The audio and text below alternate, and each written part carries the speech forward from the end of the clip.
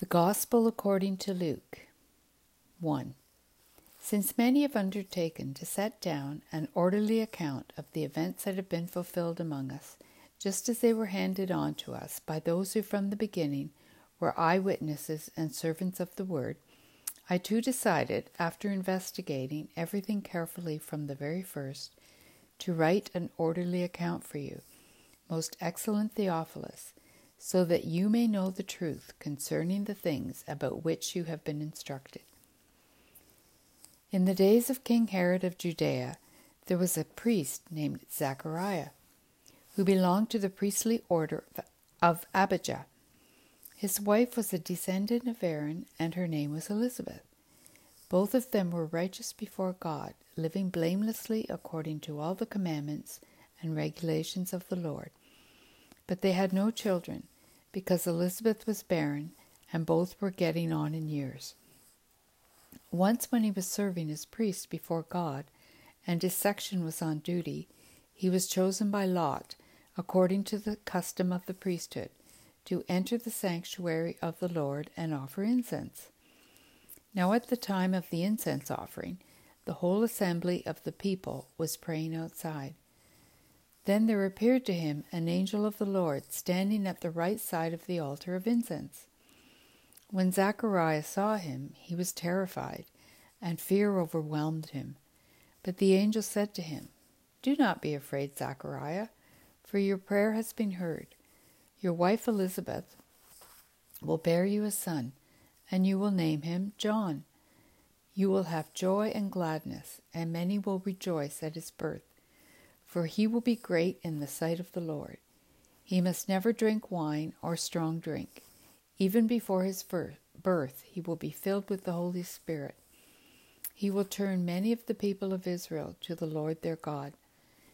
With the spirit and power of Elijah, he will go before him, to turn the hearts of parents to their children, and the disobedient to the wisdom of the righteous, to make ready a people prepared for the Lord." Zacharias said to the angel, "How will I know that this is so? For I am an old man, and my wife is getting on in years." The angel replied, "I am Gabriel. I stand in the presence of God, and I have been sent to speak to you and to bring you this good news.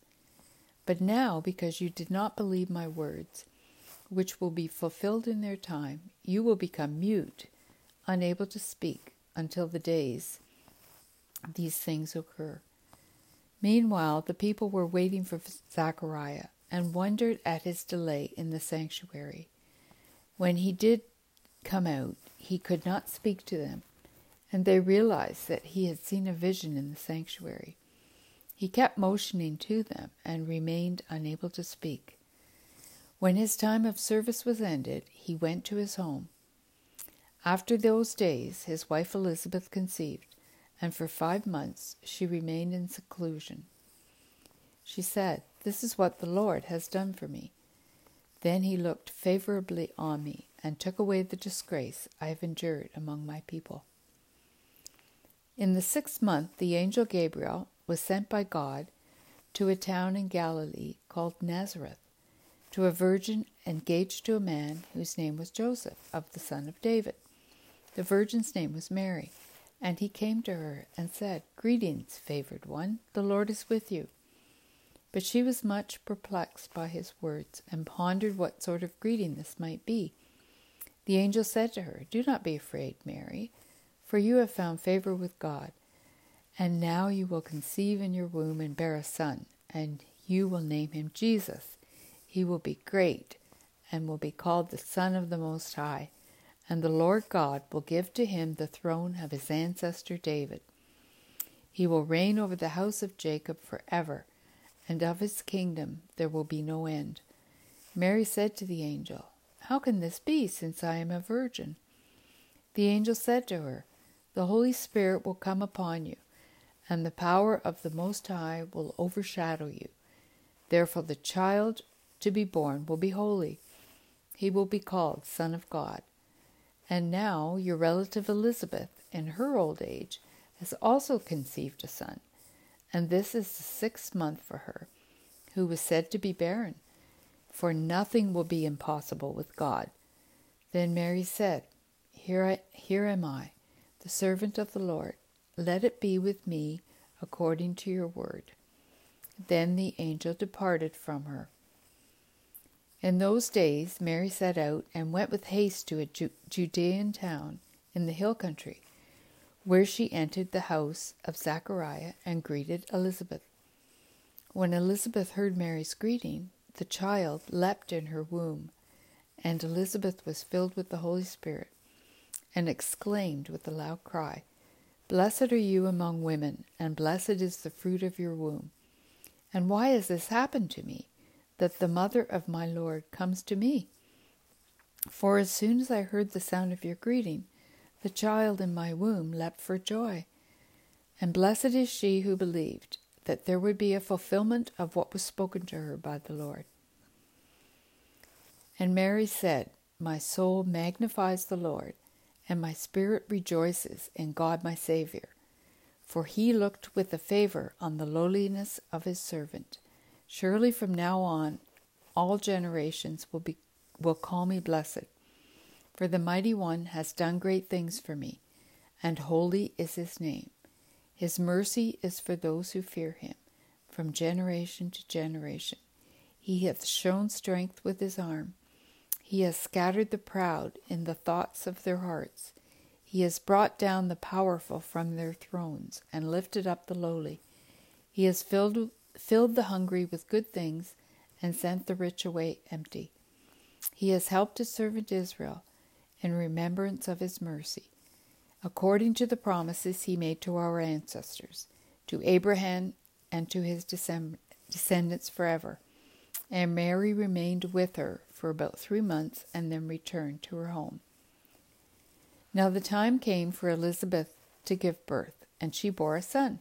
Her neighbors and relatives heard that the Lord hath shown his great mercy to her, and they rejoiced with her. On the 8th day they came to circumcise the child, and they were going to name him Zachariah after his father.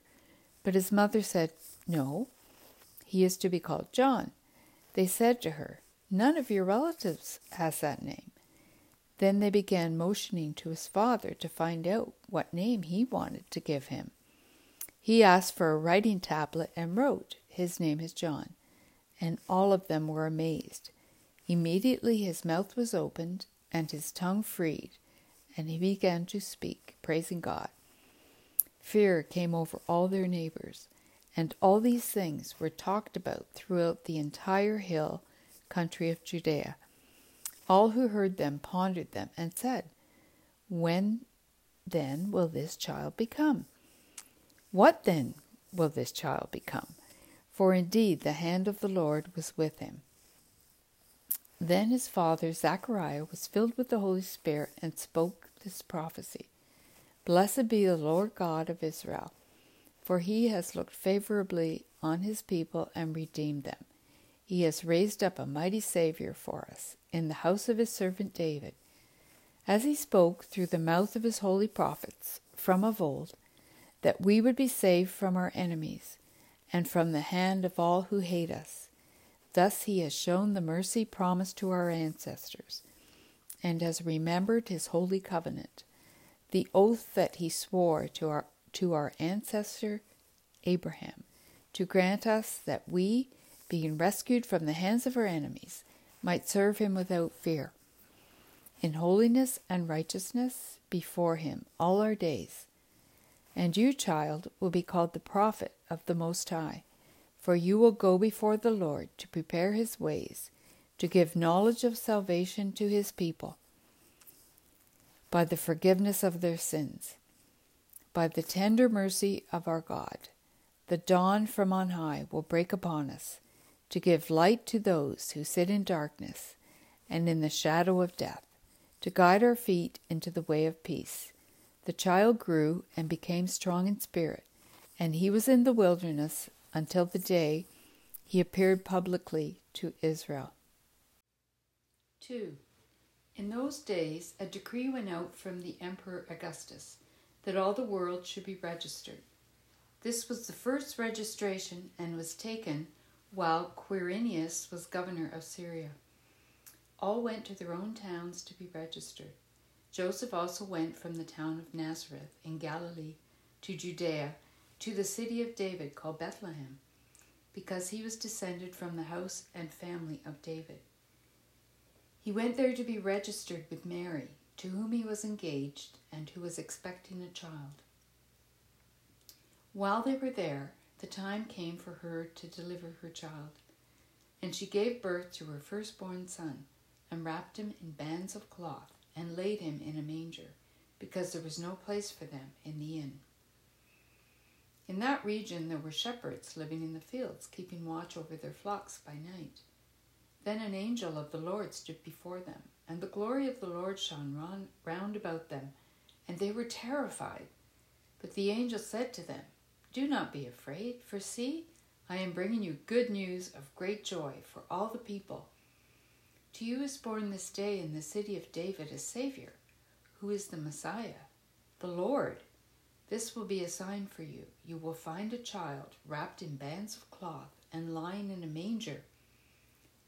And suddenly there was with the angel a multitude of the heavenly host, praising God and saying, "Glory to God in the highest heaven, and on earth peace among those whom he favors."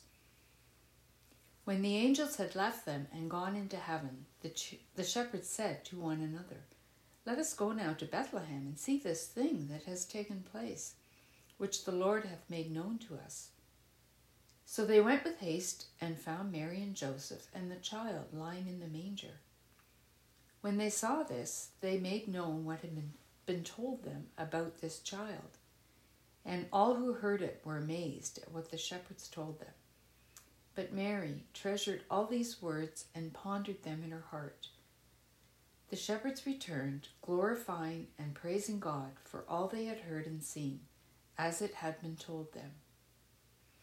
After 8 days had passed, it was time to circumcise the child, and he was called Jesus, the name given by the angel before he was conceived in the womb. When the time came for their purification according to the laws of Moses, they brought him to Jerusalem to present him to the Lord. As it is written in the law of the Lord, every firstborn male shall be designated as holy to the Lord. And they offered a sacrifice according to what is stated in the law of the Lord, a pair of turtle doves or 2 young pigeons. Now there was a man in Jerusalem whose name was Simeon. This man was righteous and devout, looking forward to the consolation of Israel, and the Holy Spirit rested on him. It had been revealed to him by the Holy Spirit that he would not see death before he had seen the Lord's Messiah. Guided by the Spirit, Simeon came into the temple. And when the parents brought in the child Jesus to do for him what was customary under the law, Simeon took him in his arms and praised God, saying, "Master, now you are dismissing your servant in peace, according to your word, for my eyes have seen your salvation, which you have prepared in the presence of all peoples, a light for revelation to the Gentiles, and for glory to your people Israel." And the child's father and mother were amazed at what was being said about him. Then Simeon blessed them and said to his mother Mary, "This child is destined for the falling and the rising of many in Israel, and to be a sign that will be opposed, so that the inner thoughts of many will be revealed, and a sword will pierce your own soul too." There was also a prophet, Anna, the daughter of Phanuel, of the tribe of Asher. She was of a great age, having lived with her husband 7 years after her marriage, then as a widow to the age of 84.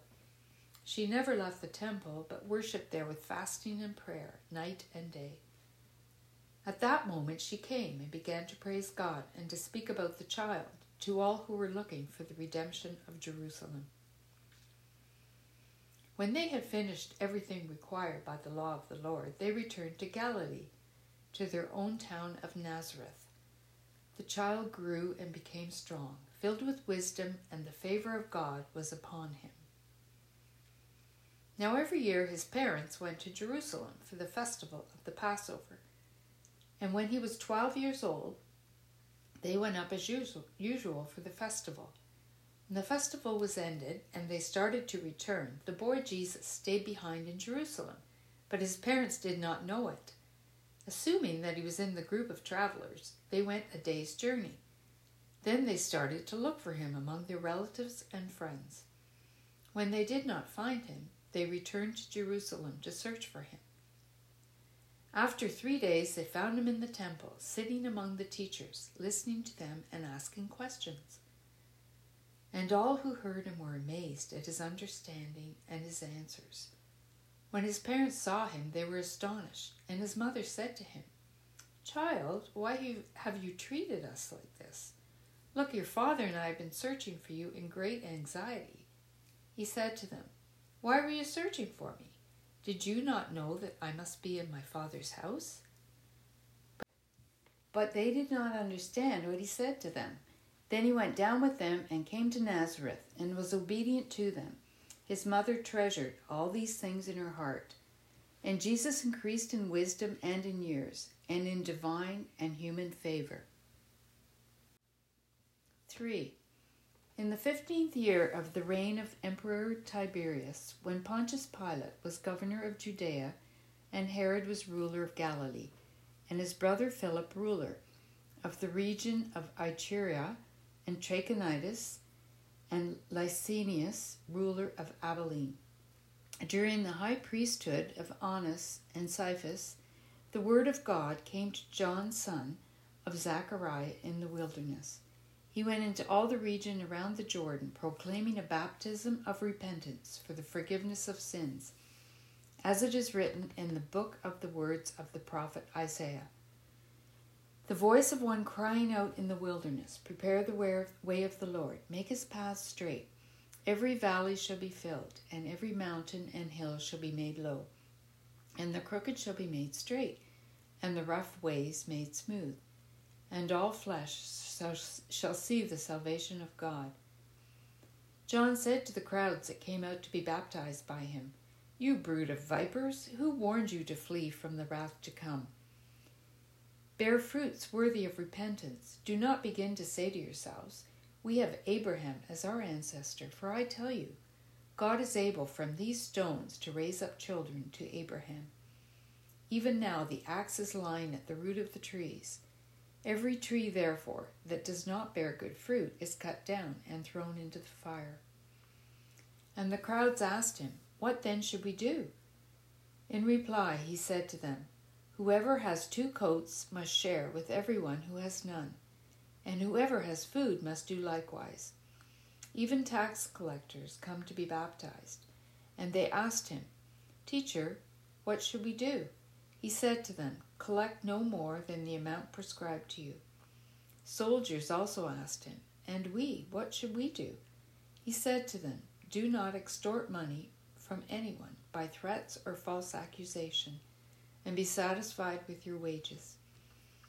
As the people were filled with expectation, and all were questioning in their hearts concerning John, whether he might be the Messiah, John answered all of them by saying, "I baptize you with water, but one who is more powerful than I is coming.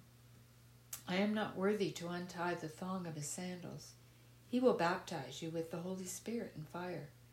His winnowing fork is in his hand, to clear his threshing floor and to gather the wheat into his granary. But the chaff he will burn with unquenchable fire." So with many other exhortations he proclaimed the good news to the people. But Herod the ruler, who had been rebuked by him because of Herodias, his brother's wife, and because of all the evil things that Herod had done, added to them all by shutting up John in prison. Now when all the people were baptized, and when Jesus also had been baptized and was praying, the heaven was opened, and the Holy Spirit descended upon him in bodily form like a dove, and a voice came from heaven, "You are my Son, the beloved. With you I am well pleased." Jesus was about 30 years old when he began his work. He was the son, as was thought, of Joseph, son of Heli, son of Matthat, son of Levi, son of Malchi, son of Jenai, son of Joseph, son of Matthias, son of Amos, son of Nahum, son of Esli, son of Nagai, son of Matt, son of Matthias, son of Seman, son of Josek, son of Yoda, son of Johan, son of Risa, son of Zerubbabel, son of Shealtiel, son of Neri, son of Melchi, son of Adai, son of Kosan, son of Elmadam, son of son of Joshua, son of Eliezer, son of Jorhim, son of Matthat, son of Levi, son of Simeon, son of Judah, son of Joseph,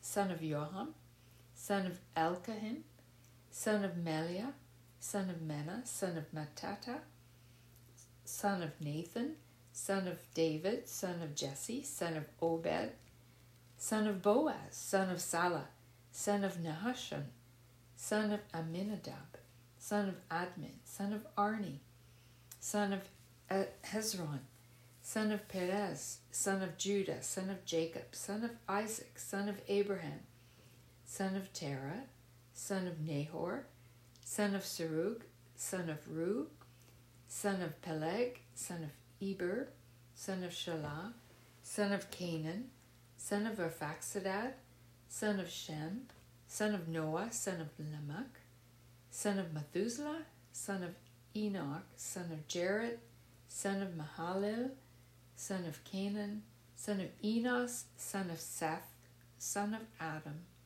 and son of God. 4. Jesus, full of the Holy Spirit, returned from the Jordan and was led by the Spirit in the wilderness, where for 40 days he was tempted by the devil. He ate nothing at all during those days, and when they were over, he was famished. The devil said to him, "If you are the Son of God, command this stone to become a loaf of bread." Jesus answered him, "It is written, one does not live by bread alone."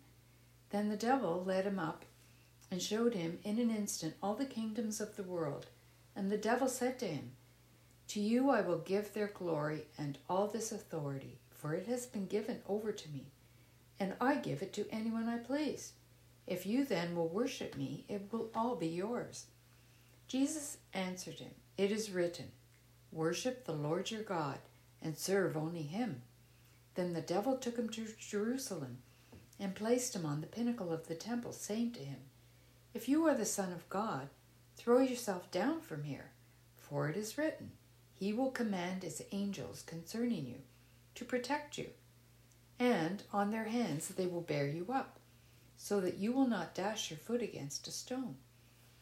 Jesus answered him, "It is said, do not put the Lord your God to the test."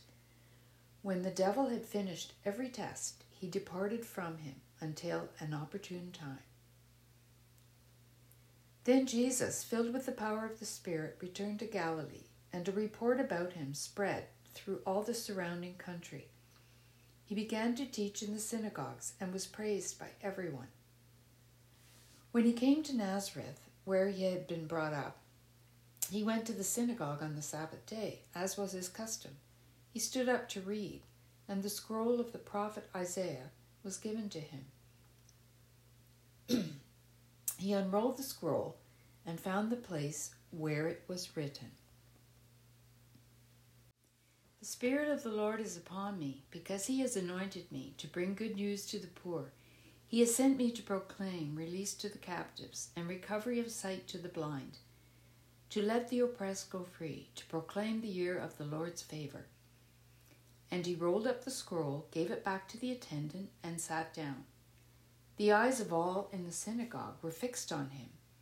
Then he began to say to them, "Today this scripture has been fulfilled in your hearing." All spoke well of him and were amazed at the gracious words that came from his mouth. They said, Is this not Joseph's son?" He said to them, "Doubtless you will quote to me this proverb, 'Doctor, cure yourself.' And you will say, 'Do here also in your hometown the things that we have heard you did at Capernaum.'" And he said, "Truly I tell you, no prophet is accepted in the prophet's hometown. But the truth is, there were many widows in Israel in the time of Elijah, when the heaven was shut up 3 years and 6 months, and there was a famine, severe famine, all over the land. Yet Elijah was sent to none of them except to a widow at Zarephath in Sidon. There were also many lepers in Israel in the time of the prophet Elisha, and none of them was cleansed except Naaman the Syrian." When they heard this, all in the synagogue were filled with rage.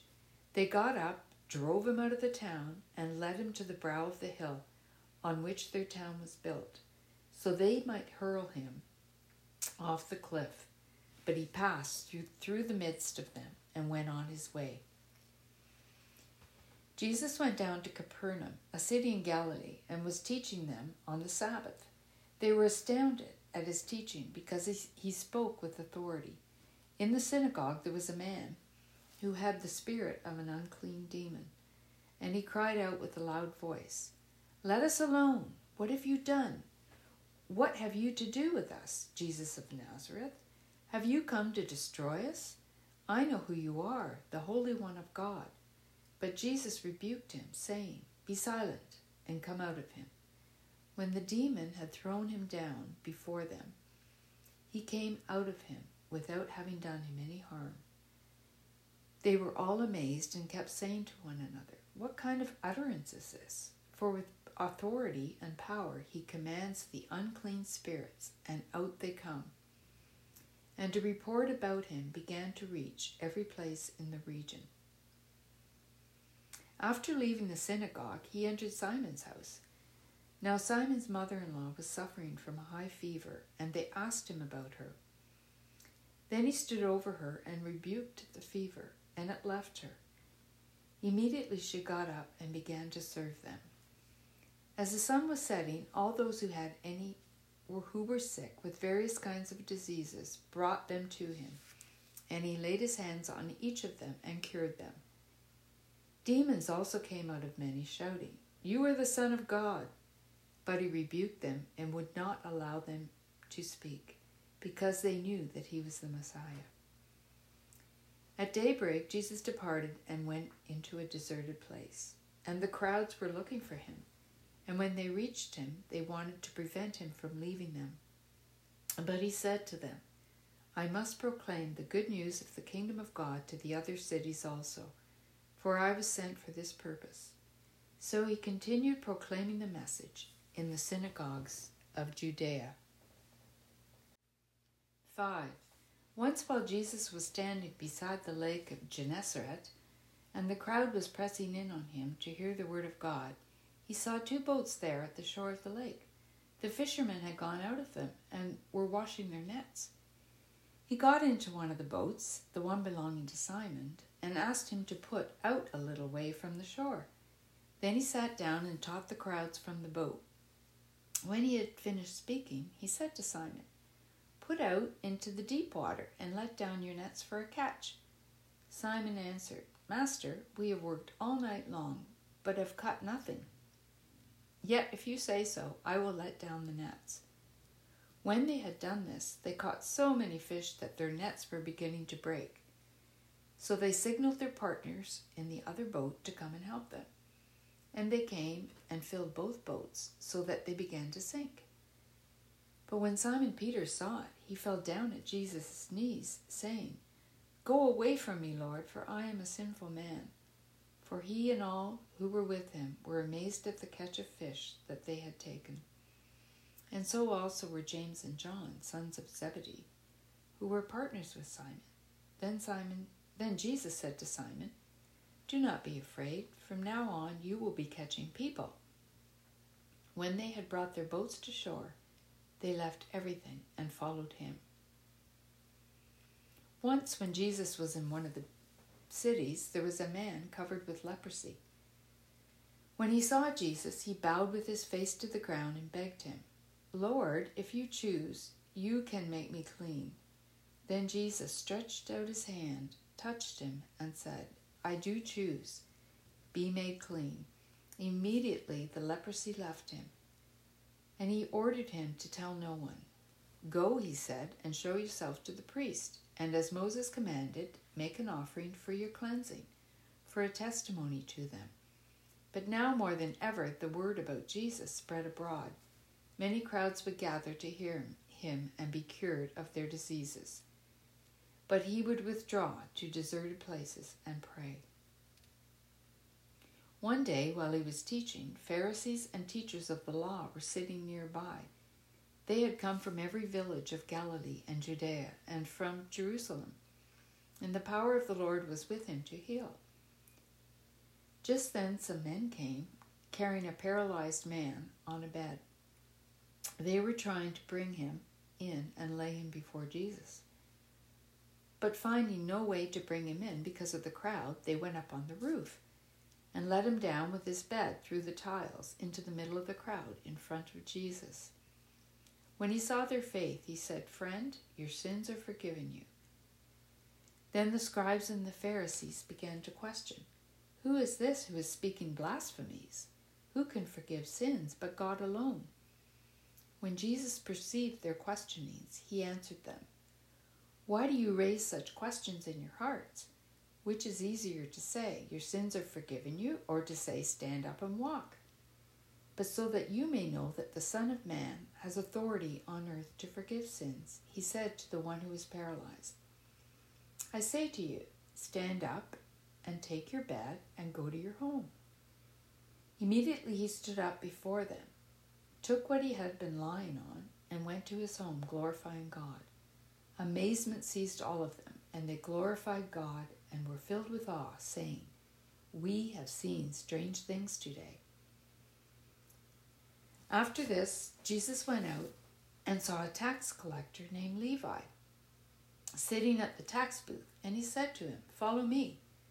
And he got up, left everything, and followed him. Then Levi gave a great banquet for him in his house, and there was a large crowd of tax collectors and others sitting at the table with them. The Pharisees and their scribes were complaining to his disciples, saying, "Why do you eat and drink with tax collectors and sinners?" Jesus answered, "Those who are well have no need of a physician, but those who are sick I have come to call not the righteous, but sinners to repentance." Then they said to him, "John's disciples, like the disciples of the Pharisees, frequently fast and pray, but your disciples eat and drink." Jesus said to them, "You cannot make wedding guests fast while the bridegroom is with them, can you? The days will come when the bridegroom will be taken away from them, and they will fast in those days." He also told them a parable. "No one tears a piece from a new garment and sews it on an old garment. Otherwise the new will be torn, and the piece from the new will not match the old. And no one puts new wine into old wineskins. Otherwise the new wine will burst the skins and will be spilled, and the skins will be destroyed. But the new wine must be put into fresh wineskins. And no one after drinking old wine desires new wine, but says, 'The old is good.'" 6. One Sabbath, while Jesus was going through the grain fields, his disciple plucked some heads of grain, rubbed them in their hands, and ate them. But some of the Pharisees said, Why are you doing what is not lawful on the Sabbath?" Jesus answered, "Have you not read what David did when he and his companions were hungry? He entered the house of God and took and ate the bread of the presence, which is not lawful for any but the priest to eat, and gave some to his companions. Then he said to them, 'The Son of Man is Lord of the Sabbath.'" On another Sabbath he entered the synagogue and taught, and there was a man there whose right hand was withered. The scribes and the Pharisees watched him to see whether he would cure on the Sabbath, so that they might find an accusation against him. Even though he knew what they were thinking, he said to the man who had the withered hand, "Come and stand here." He got up and stood there. Then Jesus said to him, "I ask you, is it lawful to do good or to do harm on the Sabbath, to save life or to destroy it?" After looking around at all of them, he said to them, "Stretch out your hand." He did so, and his hand was restored. But they were filled with fury and discussed with one another what they might do to Jesus. Now during those days he went out to the mountain to pray, and he spent the night in prayer to God.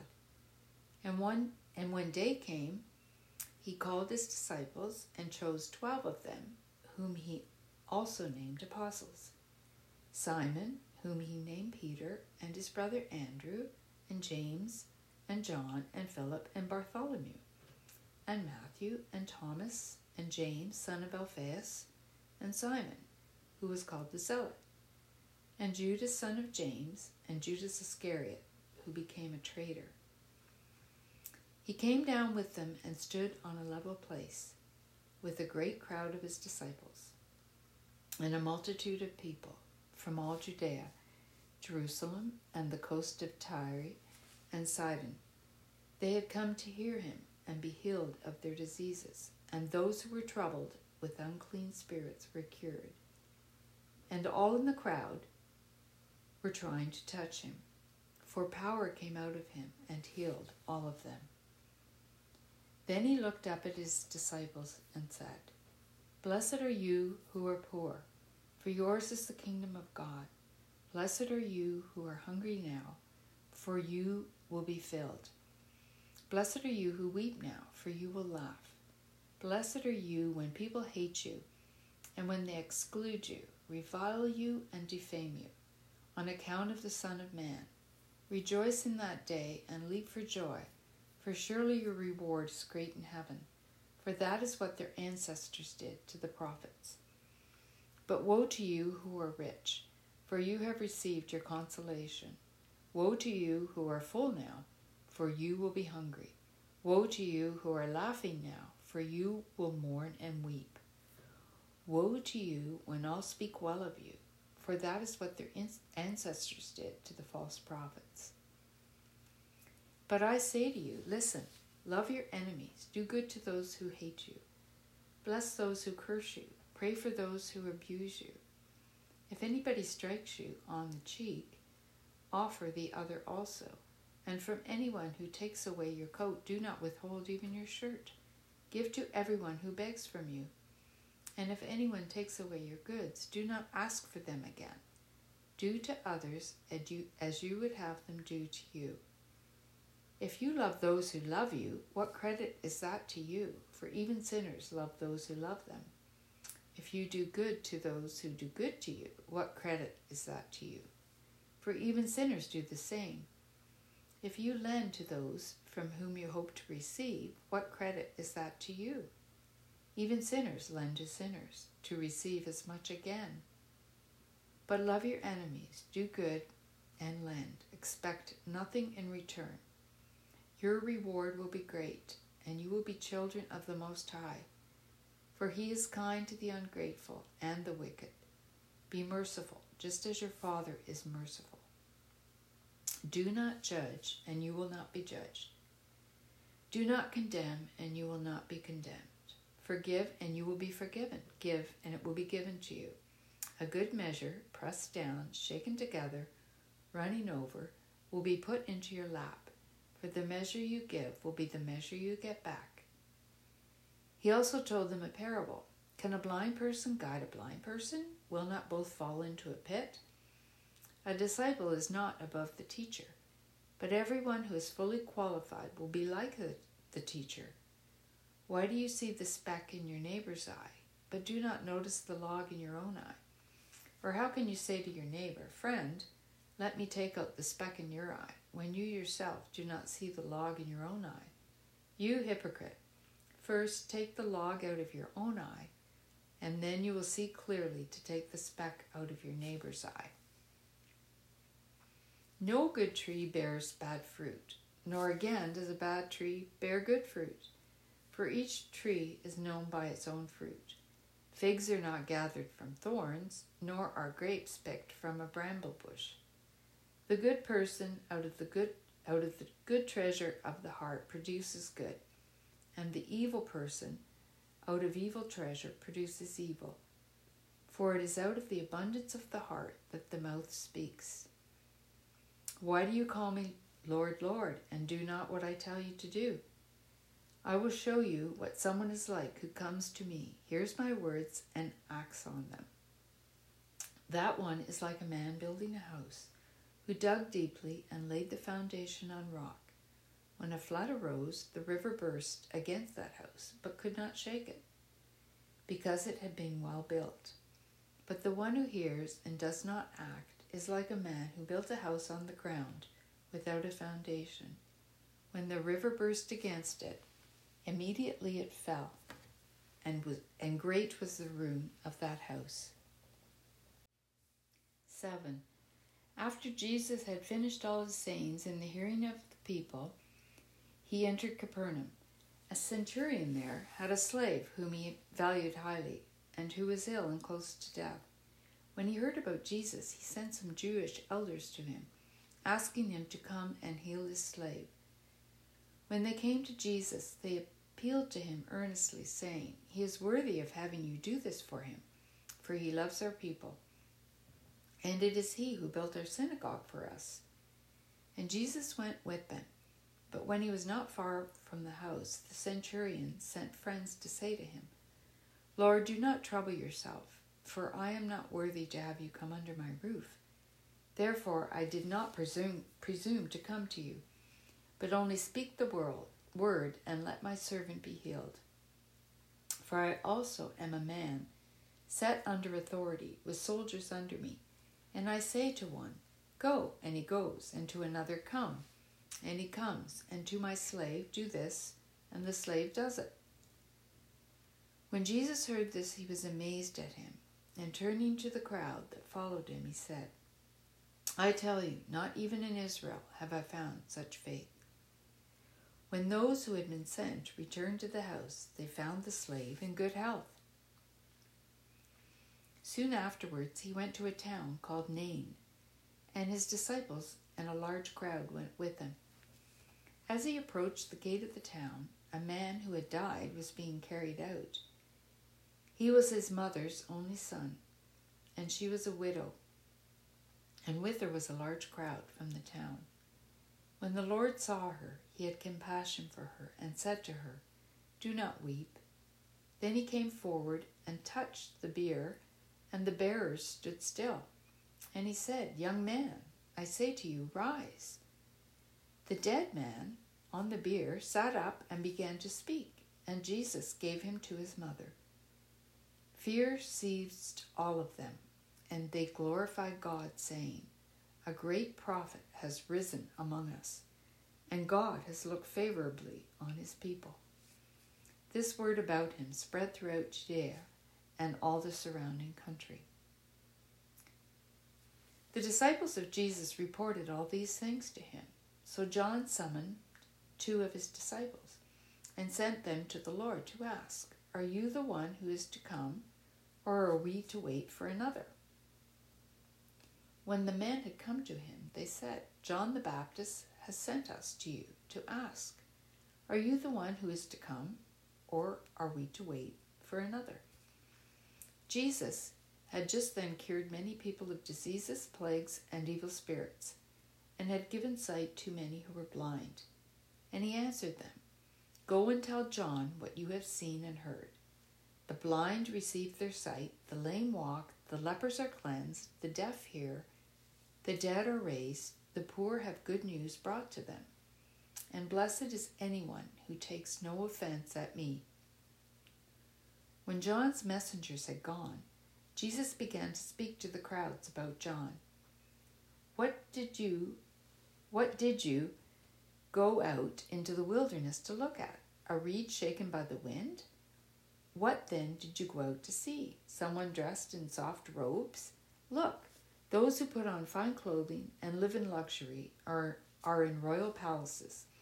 What then did you go out to see? A prophet? Yes, I tell you, and more than a prophet.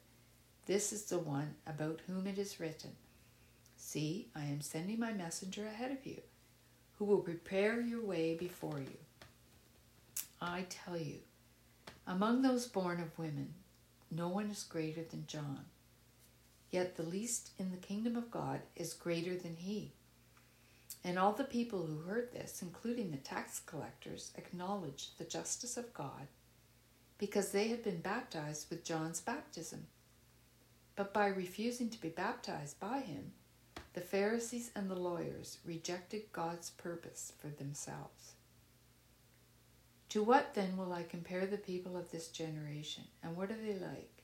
They are like children sitting in the marketplace and calling to one another. We played the flute for you, and you did not dance. We wailed, and you did not weep. For John the Baptist has come eating no bread and drinking no wine, and you say he has a demon. The Son of Man has come eating and drinking, and you say, look, a glutton and a drunkard, a friend of tax collectors and sinners. Nevertheless, wisdom is vindicated by all her children. One of the Pharisees asked Jesus to eat with him, and he went into the Pharisee's house and took his place at the table. And a woman in the city, who was a sinner, having learned that he was eating in the Pharisee's house, brought an alabaster jar of ointment. She stood behind him at his feet, weeping, and began to bathe his feet with her tears, and to dry them with her hair. Then she continued kissing his feet and anointing them with the ointment. Now when the Pharisee who had invited Jesus saw it, he said to himself, if this man were a prophet, he would have known who and what kind of woman this is who is touching him, that she is a sinner. Jesus spoke up and said to him, Simon, I have something to say to you. Teacher, he replied, speak. A certain creditor had 2 debtors. One owed 500 denarii and the other 50. When they could not pay, he canceled the debts for both of them. Now which of them will love him more? Simon answered, I suppose the one for whom he canceled the greater debt. And Jesus said to him, you have judged rightly. Then turning toward the woman, he said to Simon, do you see this woman? I entered your house, you gave me no water for my feet, but she has bathed my feet with her tears and dried them with her hair. You gave me no kiss, but from the time I came in, she has not stopped kissing my feet. You did not anoint my head with oil, but she has anointed my feet with ointment. Therefore, I tell you, her sins, which were many, have been forgiven. Hence, she has shown great love. But the one to whom little is forgiven loves little. Then he said to her, your sins are forgiven. But those who were at the table with him began to say amongst themselves, who is this then, who even forgives sins?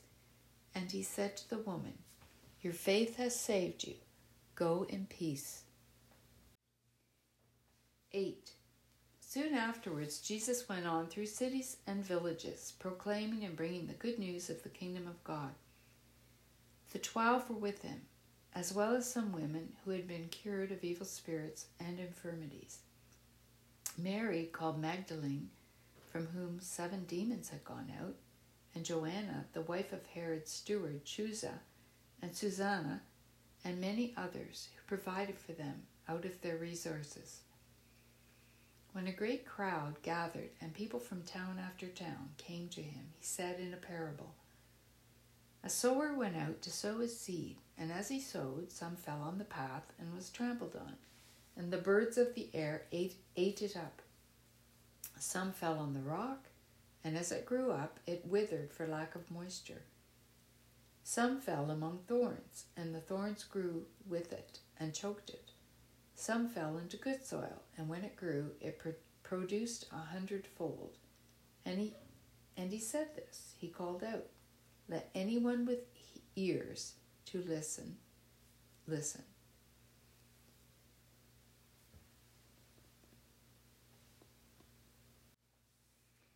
Then his disciples asked him what this parable meant. He said, to you it has been given to know the secrets of the kingdom of God, but to others I speak in parables, so that looking they may not perceive, and listening they may not understand. Now the parable is this. The seed is the word of God. The ones on the path are those who have heard. Then the devil comes and takes away the word from their hearts, so that they may not believe and be saved. The ones on the rock are those who, when they hear the word, receive it with joy. But these have no root. They believe only for a while, and in time of testing fall away.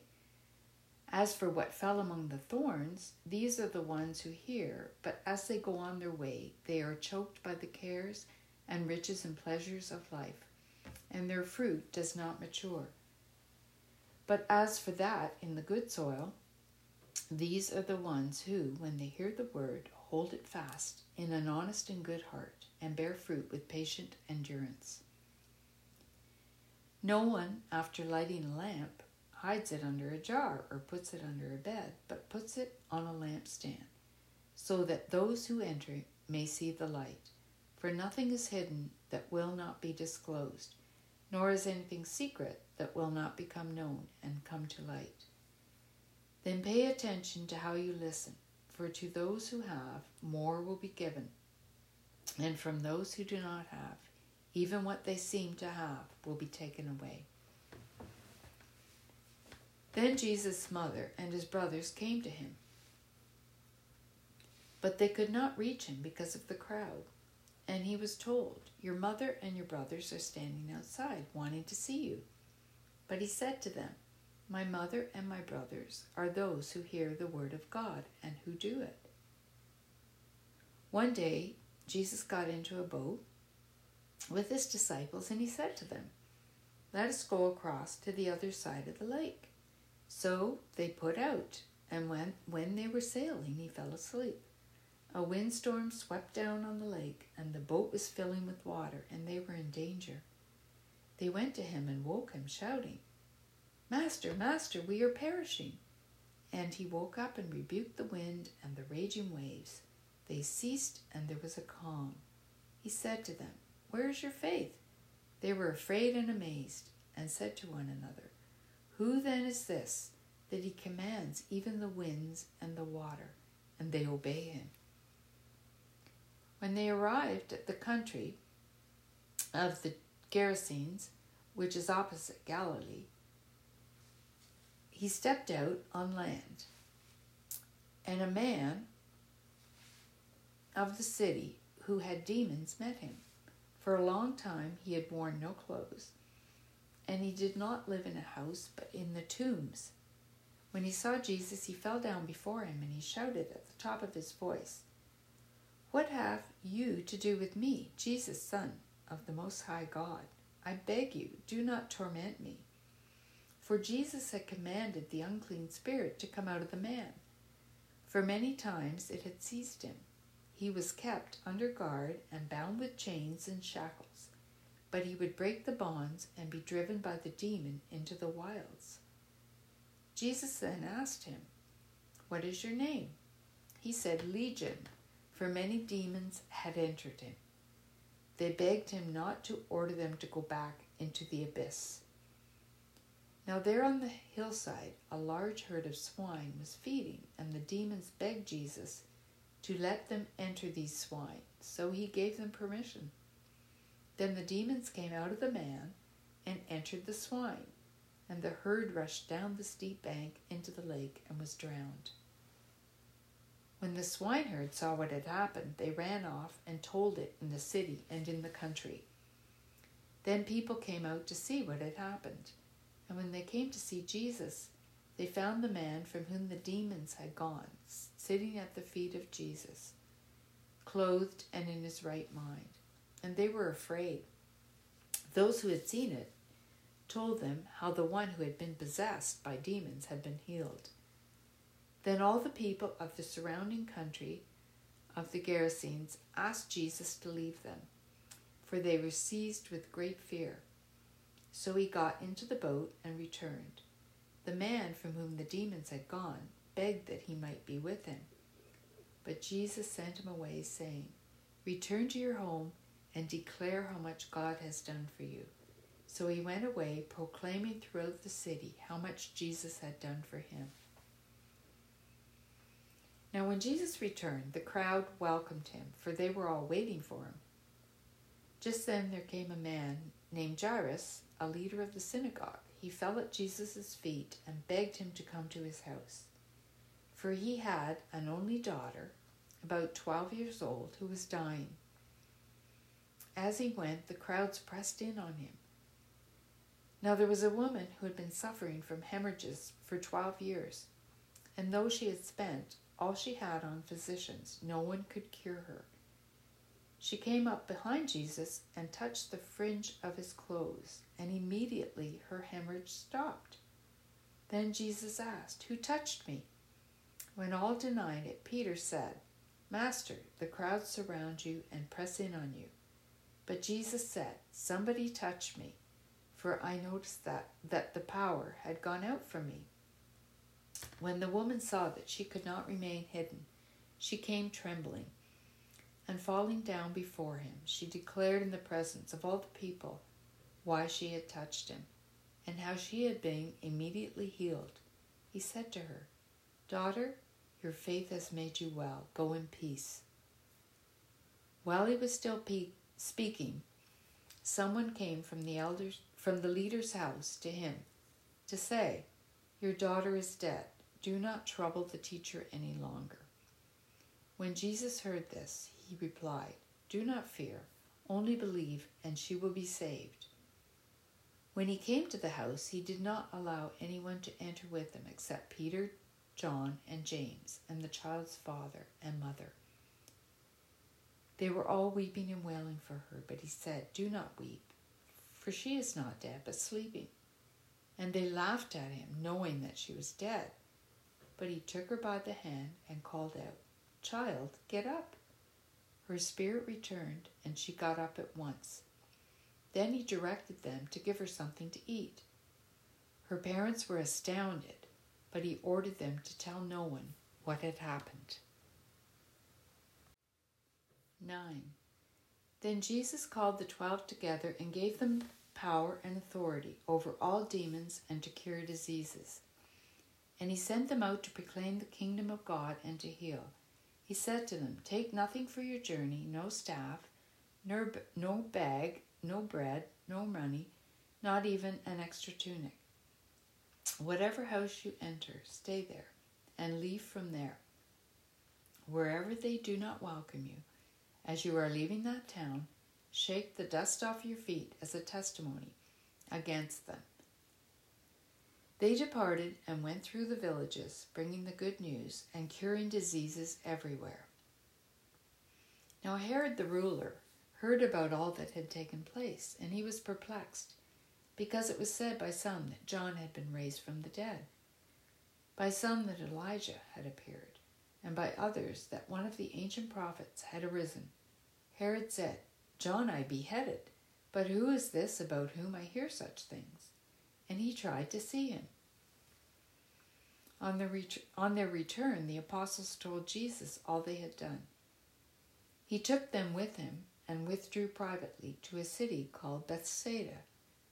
When the crowds found out about it, they followed him, and he welcomed them and spoke to them about the kingdom of God and healed those who needed to be cured. The day was drawing to a close, and the 12 men came to him and said, "Send the crowd away, so that they may go into the surrounding villages and countryside to lodge and get provisions, for we are here in a deserted place." But he said to them, "You will give them something to eat."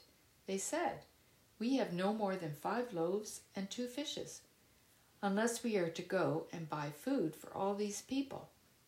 For there were about 5,000 men. And he said to his disciples, "Make them sit down in groups of about 50 each." And they did so and made them all sit down. And taking the 5 loaves and the 2 fish, he looked up to heaven. He blessed and broke them, and gave them to the disciples to set before the crowd. And all ate and were filled. What was left over was gathered up, 12 baskets of broken pieces. Once when Jesus was praying alone, with only the disciples near him, he asked them, "Who do the crowd say that I am?" They answered, "John the Baptist, but others Elijah, and still others that one of the ancient prophets has arisen."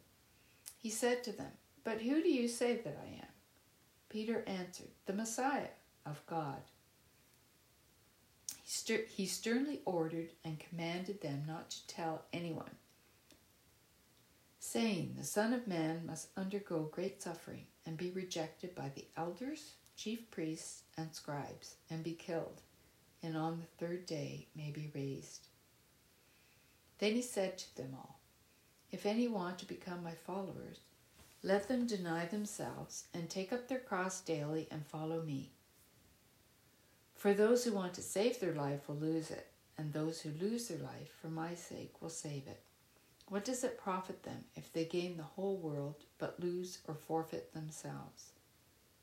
Those who are ashamed of me and of my words, of them the Son of Man will be ashamed when he comes in his glory, and the glory of the Father and of the holy angels. But truly I tell you, there are some standing here who will not taste death before they see the kingdom of God." Now about 8 days after these sayings, Jesus took with him Peter and John and James, and went up on the mountain to pray.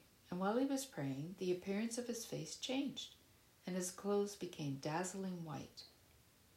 Suddenly they saw 2 men, Moses and Elijah, talking to him. They appeared in glory and were speaking of his departure, which he said was about to accomplish at Jerusalem. Now Peter and his companions were weighed down with sleep, but since they had stayed awake, they saw his glory and the 2 men who stood with him. Just as they were leaving him, Peter said to Jesus, "Master, it is good for us to be here. Let us make 3 dwellings, one for you, one for Moses, and one for Elijah," not knowing what he said. While he was saying this, a cloud came and overshadowed them, and they were terrified as they entered the cloud. Then from the cloud came a voice that said, "This is my Son, my chosen.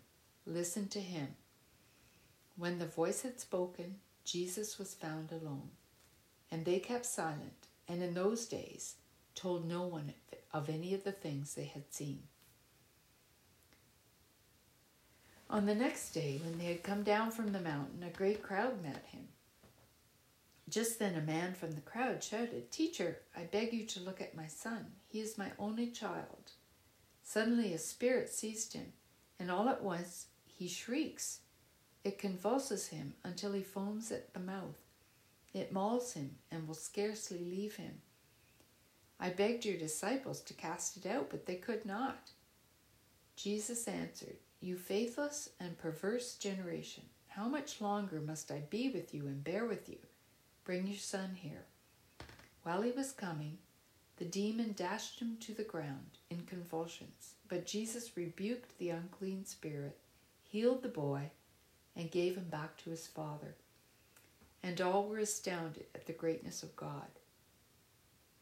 While everyone was amazed at all that he was doing, he said to his disciples, "Let these words sink into your ears. The Son of Man is going to be betrayed into human hands." But they did not understand this saying. Its meaning was concealed from them, so that they could not perceive it. And they were afraid to ask him about this saying. An argument arose among them as to which one of them was the greatest. But Jesus, aware of their inner thoughts, took a little child and put him by his side, and said to them, "Whoever welcomes this child in my name welcomes me, and whoever welcomes me welcomes the one who sent me. For the least among all of you is the greatest."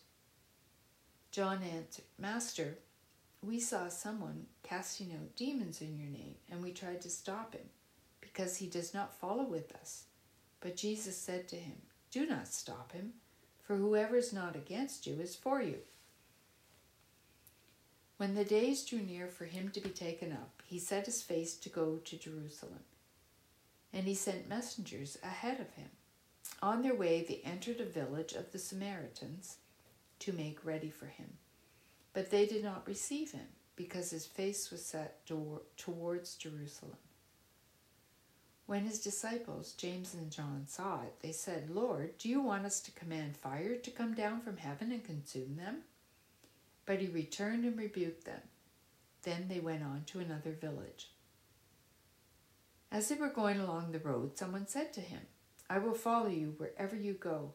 And Jesus said to him, "Foxes have holes, and birds of the air have nests, but the Son of Man has nowhere to lay his head." To another he said, "Follow me." But he said, "First, Lord, let me go and bury my father."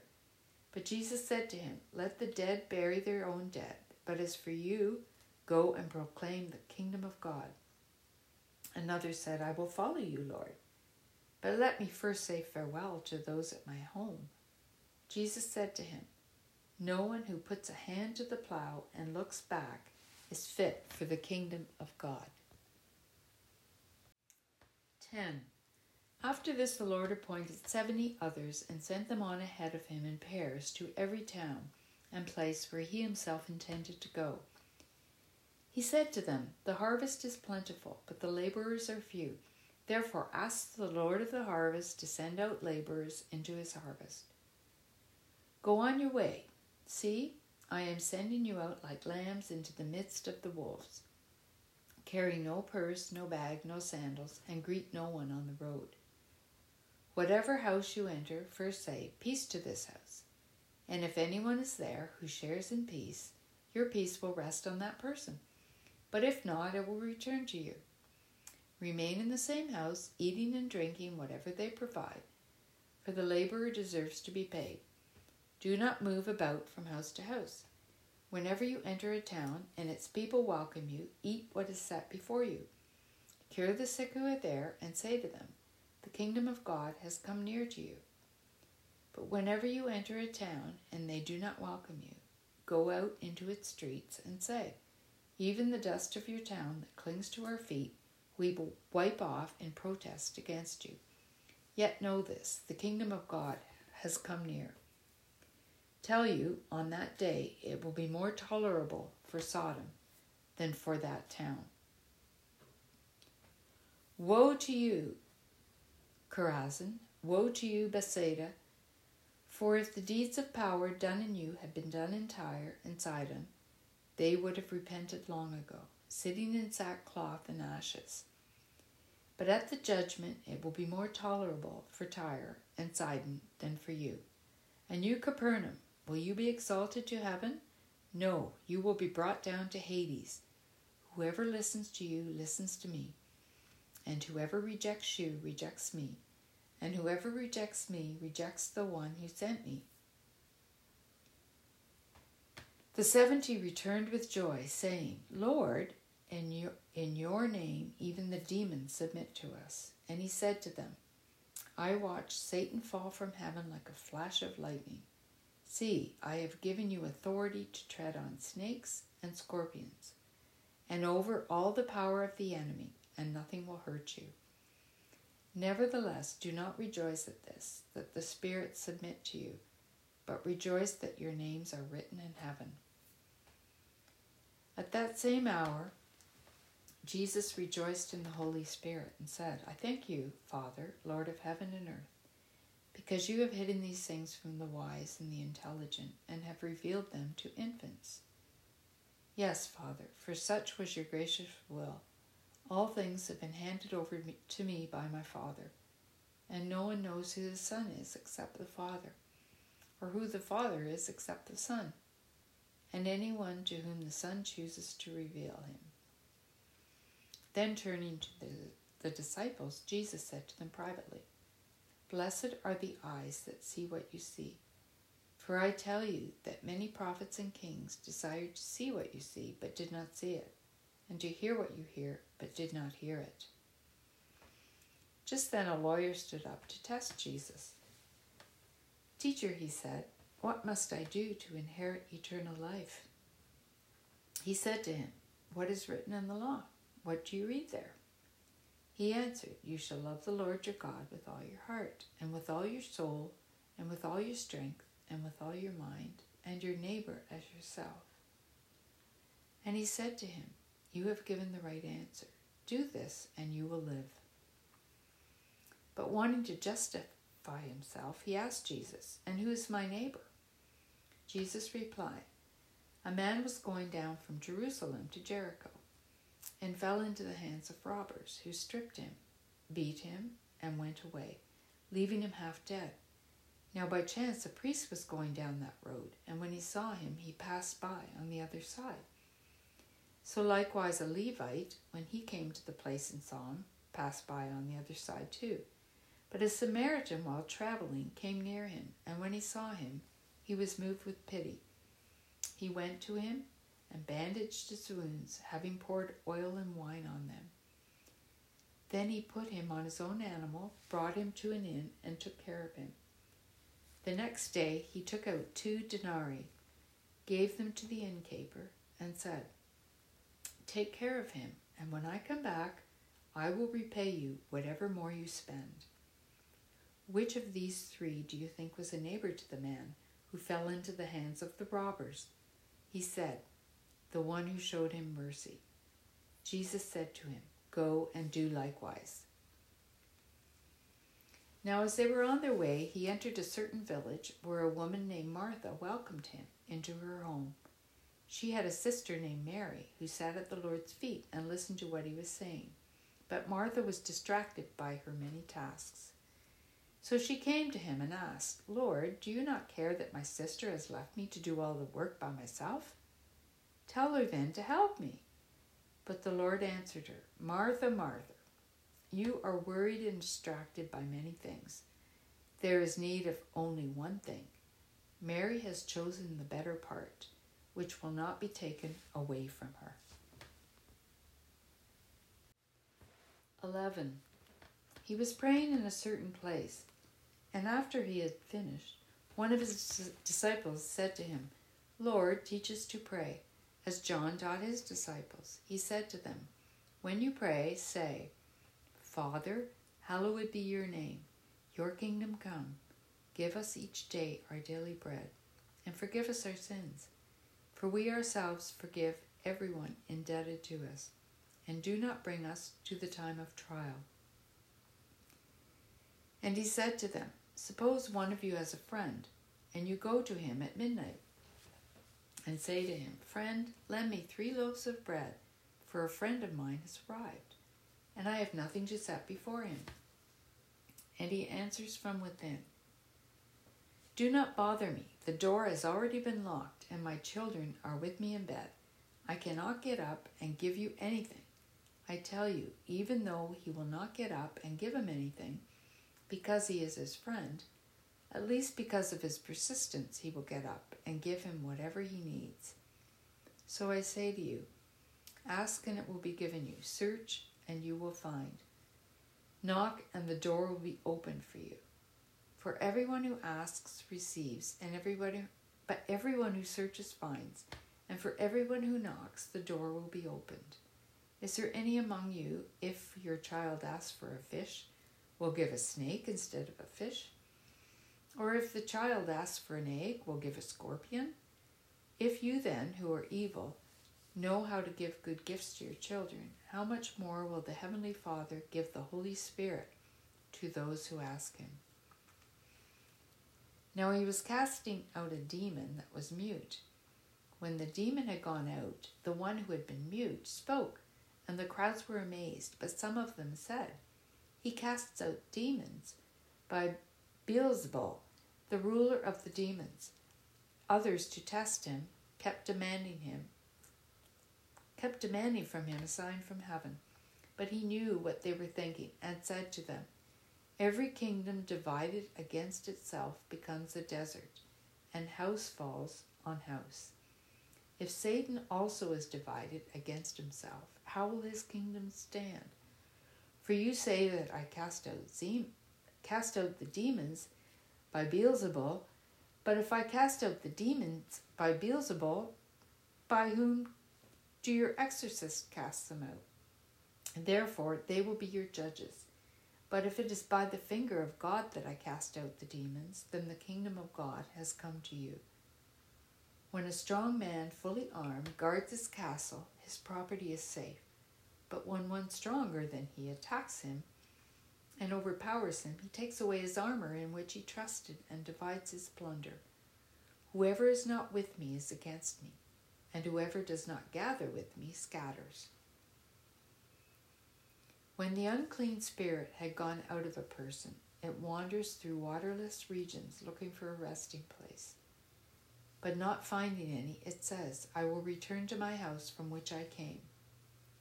When it comes, it finds it swept and put in order. Then it goes and brings 7 other spirits more evil than itself. And they enter and live there, and the last state of that person is worse than the first.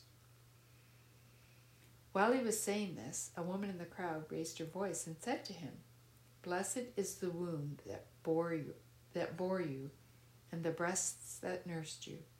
But he said, Blessed rather are those who hear the word of God and obey it. When the crowds were increasing, he began to say, This generation is an evil generation. It asks for a sign, but no sign will be given to it except the sign of Jonah. For just as Jonah became a sign to the people of Nineveh, so the Son of Man will be to this generation. The Queen of the South will rise at the judgment with the people of this generation and condemn them, because she came from the ends of the earth to listen to the wisdom of Solomon, and see something greater than Solomon is here. The people of Nineveh will rise up at the judgment with this generation and condemn it, because they repented at the proclamation of Jonah, and see, something greater than Jonah is here. No one, after lighting a lamp, puts it in a cellar, but on the lampstand, so that those who enter may see the light. Your eye is the lamp of your body.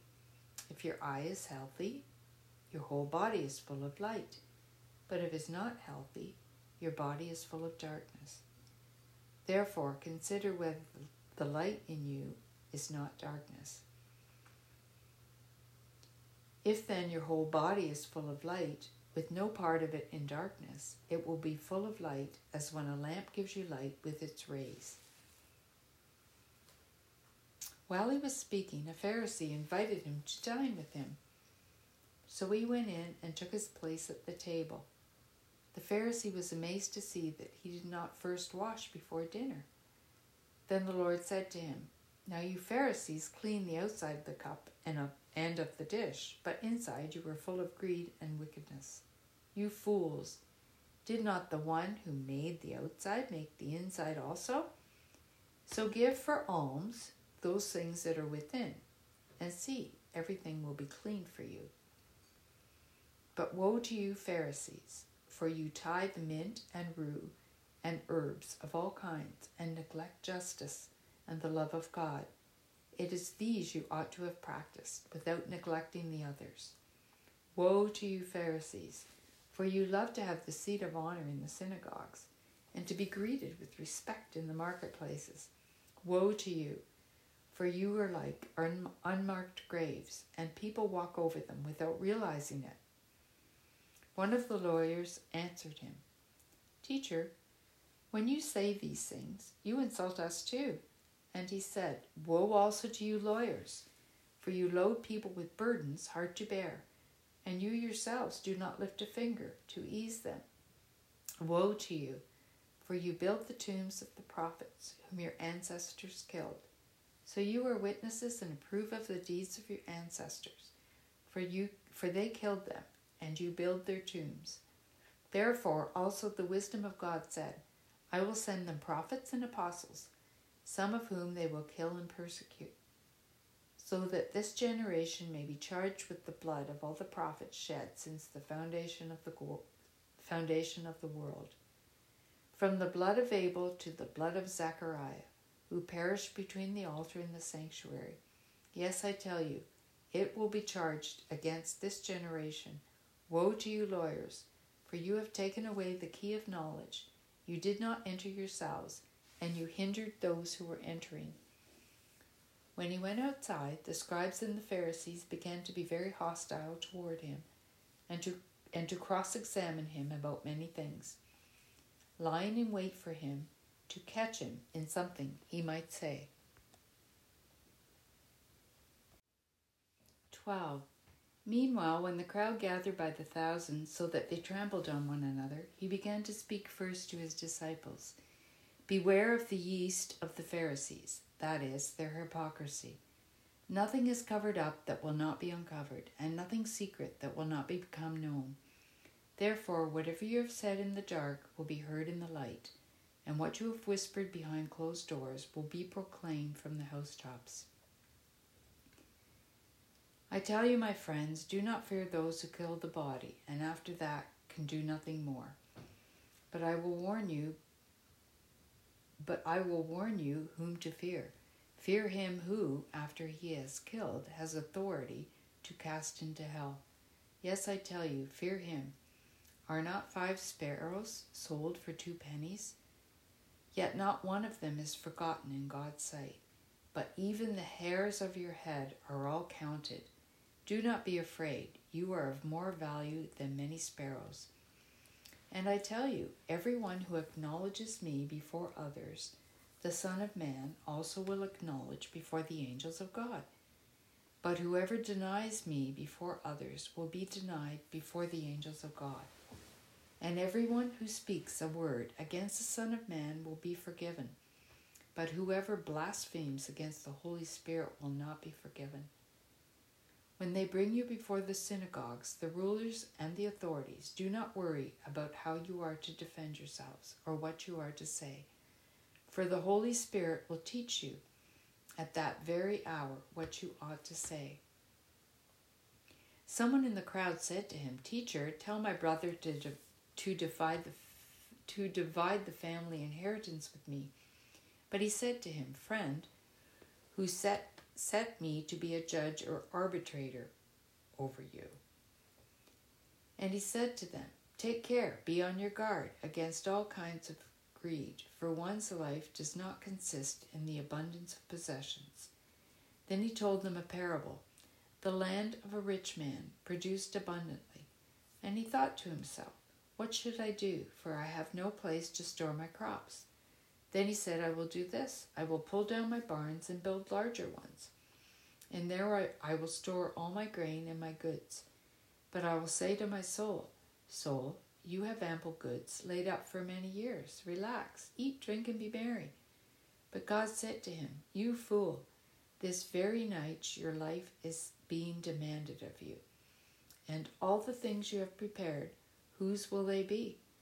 So it is with those who store up treasures for themselves, but are not rich toward God. He then said to his disciples, Therefore I tell you, do not worry about your life, what you will eat, or about your body, what you will wear. For life is more than food, and the body more than clothing. Consider the ravens.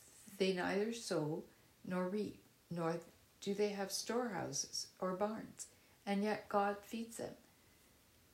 Oh, how much more valuable you are than the birds. And can any of you, by worrying, add a single hour to your span of life? If then you are not able to do a small thing as that, why do you worry about the rest? Consider the lilies, how they grow. They neither toil or spin. Yet I tell you, even Solomon in all of his glory was not clothed like one of these. But if God so clothes the grass of the field, which is alive today and tomorrow is thrown into the oven, how much more will he clothe you, you of little faith? And do not keep striving for what you are to eat and what you are to drink, and do not keep worrying. For it is the nations of the world that strive after all these things, and your Father knows that you need them. Instead, strive for his kingdom, and these things will be given to you as well. Do not be afraid, little flock, for it is your Father's good pleasure to give you the kingdom. Sell your possessions and give alms. Make purses for yourselves that do not wear out, an unfailing treasure in heaven, where no thief comes near, and no moth destroys. For where your treasure is, there will your heart also be. Be dressed for action and have your lamps lit. Be like those who are waiting for their master to return from the wedding banquet, so that they may open the door for him as soon as he comes and knocks. Blessed are those slaves whom the master finds alert when he comes. Truly I tell you, he will fasten his belt and have them sit down to eat, and he will come and serve them. If he comes during the middle of the night, or near the dawn, and finds them so, blessed are those slaves. But know this, if the owner of the house had known at what hour the thief was coming, he would not have let his house be broken into. You also must be ready, for the Son of Man is coming at an unexpected hour. Peter said, Lord, are you telling this parable for us or for everyone? And the Lord said, Who then is the faithful and prudent manager, whom his master will put in charge of his slaves, to give them their allowance of food at the proper time? Blessed is that slave whom his master will find at work when he arrives. Truly I tell you, he will put that one in charge of all his possessions. But if that slave says to himself, My master is delayed in coming, and he begins to beat the other slaves, men and women, and to eat and drink and get drunk, the master of that slave will come on a day when he does not expect him, and at an hour that he does not know, and will cut him in pieces, and put him with the unfaithful. That slave who knew what his master wanted, but did not prepare himself, or do what was wanted, will receive a severe beating. But the one who did not know, and did what deserved a beating, will receive a light beating.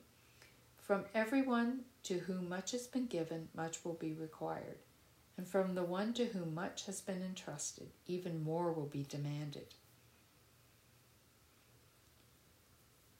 I came to bring fire to the earth, and how I wish it were already kindled. I have a baptism with which to be baptized, and what stress I am under until it is completed. Do you think that I have come to bring peace to the earth? No, I tell you, but rather division. From now on, 5 in one household will be divided, 3 against 2, and 2 against 3. They will be divided, father against son, and son against father, mother against daughter, and daughter against mother, mother-in-law against her daughter-in-law, and daughter-in-law against mother-in-law. He also said to the crowds, When you see a cloud rising in the west, you immediately say, It's going to rain. And so it happens. And when you see the south wind blowing, you say, There will be scorching heat, and it happens. You hypocrites, you know how to interpret the appearance of earth and sky, but why do you not know how to interpret the present time? And why do you not judge for yourselves what is right? Thus, when you go with your accuser before a magistrate, on the way make an effort to settle the case, or you may be dragged before the judge, and the judge hand you over to the officer, and the officer throw you in prison. I tell you, you will never get out until you have paid the very last penny. 13. At that very time there were some present who told him about the Galileans whose blood Pilate had mingled with their sacrifices. He asked them, Do you think that because these Galileans suffered in this way they were worse sinners than all other Galileans? No, I tell you, but unless you repent, you will all perish as they did, or those 18 who were killed when the Tower of Siloam fell on them. Do you think that they were worse offenders than all the others living in Jerusalem? No, I tell you, but unless you repent, you will all perish, just as they did. Then he told this parable. A man had a fig tree planted in his vineyard, and he came looking for fruit on it and found none. So he said to the gardener, See here, for 3 years I have come looking for fruit on this fig tree, and still I find none. Cut it down.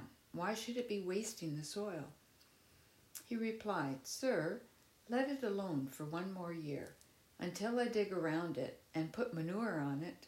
If it bears fruit next year, well and good, but if not, then you can cut it down. Now Jesus was teaching in one of the synagogues on the Sabbath, and just then there appeared a young woman with a spirit that had crippled her for 18 years. She was bent over and quite unable to stand up straight. When Jesus saw her, he called her over and said, "Woman, you are set free from your ailment." When he laid his hands on her, immediately she stood up straight and began praising God. But the leader of the synagogue, indignant because Jesus had cured on the Sabbath, kept saying to the crowd, "There are 6 days on which work ought to be done. Come on those days and be cured, and not on the Sabbath day." But the Lord answered him and said, "You hypocrites, does not each of you on the Sabbath untie his ox or his donkey from the manger and lead it away to give it water? And ought not this woman, a daughter of Abraham, whom Satan bound for 18 long years, be set free from this bondage on the Sabbath day?" When he said this, all his opponents were put to shame, and the entire crowd was rejoicing at all the wonderful things that he was doing. Jesus said, "Therefore, what is the kingdom of God like, and to what should I compare it? It is like a mustard seed that someone took and sowed in the garden. It grew and became a tree, and the birds of the air made nests in its branches." And again he said, "To what should I compare the kingdom of God? It is like yeast that a woman took and mixed in with 3 measures of flour until all of it was leavened." Jesus went through one town and village after another, teaching as he made his way to Jerusalem. Someone asked him, "Lord, will only a few be saved?" And he said to them, "Strive to enter through the narrow door, for many, I tell you, will try to enter and not be able. When once the owner of the house had got up and shut the door, and you begin to stand outside and to knock at the door, saying, 'Lord, open to us,' then in reply he will say to you, 'I do not know where you come from.' Then you will begin to say, 'We ate and drank with you, and you taught in our streets.' But he will say, 'I do not know where you come from. Go away from me, all you evildoers.' There will be weeping and gnashing of teeth when you see Abraham and Isaac and Jacob and all the prophets in the kingdom of God, and you yourselves thrown out.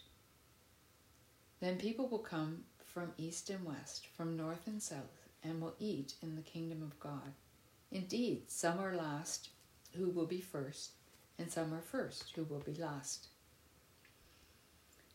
At that very hour, some Pharisees came and said to him, "Get away from here, for Herod wants to kill you." He said to them, "Go and tell that fox for me, 'Listen, I am casting out demons and performing cures today and tomorrow, and on the 3rd day I finish my work. Yet today, tomorrow, and the next day I must be on my way, because it is impossible for a prophet to be killed outside of Jerusalem. Jerusalem, Jerusalem, the city that kills the prophets and stones those who are sent to it. How often I desired to gather your children together as a hen gathers her brood under her wings, and you were not willing. See, your house is left to you, and I tell you, you will not see me until the time comes when you say, 'Blessed is the one who comes in the name of the Lord.'" 14. On one occasion, when Jesus was going to the house of a leader of the Pharisees to eat a meal on the Sabbath, they were watching him closely. Just then, in front of him, there was a man who had dropsy. And Jesus asked the lawyers and Pharisees, "Is it lawful to cure people on the Sabbath or not?" But they were silent, so Jesus took him and healed him and sent him away. Then he said to them, "If one of you has a child or an ox that has fallen into a well, will you not immediately pull it out on a Sabbath day?" And they could not reply to this. When Jesus noticed how the guests chose the places of honors, he told them a parable. "When you are invited by someone to a wedding banquet, do not sit down at the place of honor in case somebody more distinguished than you has been invited by your host. And the host who invited both of you may come and say to you, give this person your place, and then in disgrace you would start to take the lower place. But when you are invited, go and sit down at the lowest place, so that when your host comes, he may say to you, "Friend, move up higher." Then you will be honored in the presence of all who sit at the table with you. For all who exalt themselves will be humbled, and those who humble themselves will be exalted. He said also to the one who had invited him, "When you give a luncheon or a dinner, do not invite your friends or your brothers or your relatives or your rich neighbors, in case they may invite you in return, and you would be repaid. But when you give a banquet, invite the poor, the crippled, the lame, and the blind, and you will be blessed, because they cannot repay you, for you will be repaid at the resurrection of the righteous." One of the dinner guests, on hearing this, said to Jesus, "Blessed is anyone who will eat bread in the kingdom of God." Then Jesus said to him, "Someone gave a great dinner and invited many. At the time for the dinner, he sent his slave to say to those who had been invited, 'Come, for everything is ready now.' But they all alike began to make excuses. The first said to him, 'I have bought a piece of land, and I must go out and see it. Please accept my regrets.' Another said, 'I have bought 5 yoke of oxen, and I am going to try them out. Please accept my regrets.' Another said, 'I have been married, and therefore I cannot come.' So the slave returned and reported this to his master. Then the owner of the house became angry and said to his slave, 'Go out at once into the streets and lanes of the town and bring in the poor, the crippled, the blind, and the lame.' And the slave said, 'Sir, what you ordered has been done, and there is still room.' Then the master said to the slave, 'Go out into the roads and lanes and compel people to come in, so that my house may be filled. For I tell you, not one of those who were invited will taste my dinner.' Now large crowds were traveling with him, and he turned and said to them, 'Whoever comes to me and does not hate mother and father, wife and children, brothers and sisters, yes, and even life itself, cannot be my disciple. Whoever does not carry the cross and follow me cannot be my disciple. For which of you, intending to build a tower, does not first sit down and estimate the cost to see whether he has enough to complete it? Otherwise, when he has laid a foundation and is not able to finish, all who see it will begin to ridicule him, saying, "This fellow began to build and was not able to finish." Or what king, going out to wage war against another king, will not sit down first and consider whether he is able, with 10,000, to oppose the one who comes against him with 20,000? If he cannot, then, while the other is still far away, he sends a delegation and asks for the terms of peace. So therefore, none of you can become my disciple if you do not give up all your possessions. Salt is good, but if salt has lost its taste, how can its saltiness be restored? It is fit neither for the soil nor for the manure pile. They throw it away. Let anyone with ears to hear listen. 15. Now all the tax collectors and sinners were coming near to listen to him. And the Pharisees and the scribes were grumbling and saying, "This fellow welcomes sinners and eats with them." So he told them this parable. "Which one of you, having 100 sheep and losing one of them, does not leave the 99 in the wilderness and go after the one that is lost until he finds it? When he has found it, he lays it on his shoulders and rejoices. And when he comes home, he calls together his friends and neighbors, saying to them, 'Rejoice with me, for I have found my sheep that was lost.' Just so, I tell you, there will be more joy in heaven over one sinner who repents than over 99 righteous persons who need no repentance. Or what woman, having 10 silver coins, if she loses one of them, does not light a lamp, sweep the house, and search carefully until she finds it? When she has found it, she calls together her friends and neighbors, saying, 'Rejoice with me, for I have found the coin that I had lost.' Just so, I tell you, there is joy in the presence of the angels of God over one sinner who repents. Then Jesus said, "There was a man who had 2 sons. The younger of them said to his father, 'Father, give me the share of the property that will belong to me.' So he divided his property between them. A few days later, the younger son gathered all he had and traveled to a distant country, and there he squandered his property in dissolute living. When he had spent everything, a severe famine took place throughout that country, and he began to be in need. So he went and hired himself out to one of the citizens of that country, who sent him to the fields to feed the pigs. He would have gladly have filled himself with the pods that the pigs were eating, and no one gave him anything. But when he came to himself, he said, 'How many of my father's hired hands have bread enough and to spare? But here I am dying of hunger. I will get up and go to my father, and I will say to him, Father, I have sinned against heaven and before you. I am no longer worthy to be called your son. Treat me like one of your hired hands.' So he set off and went to his father. But while he was still far off, his father saw him and was filled with compassion. He ran and put his arms around him and kissed him. Then the son said to him, 'Father, I have sinned against heaven and before you. I am no longer worthy to be called your son.' But the father said to his slaves, 'Quickly, bring out a robe, the best one, and put it on him. Put a ring on his finger and sandals on his feet, and get the fatted calf and kill it. And let us eat and celebrate. For this son of mine was dead and is alive again.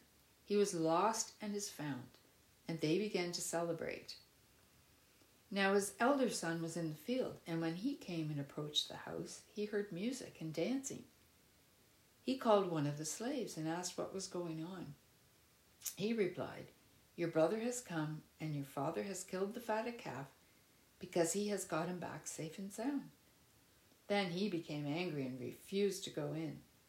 His father came out and began to plead with him, but he answered his father, 'Listen, for all these years I have been working like a slave for you, and I have never disobeyed your command.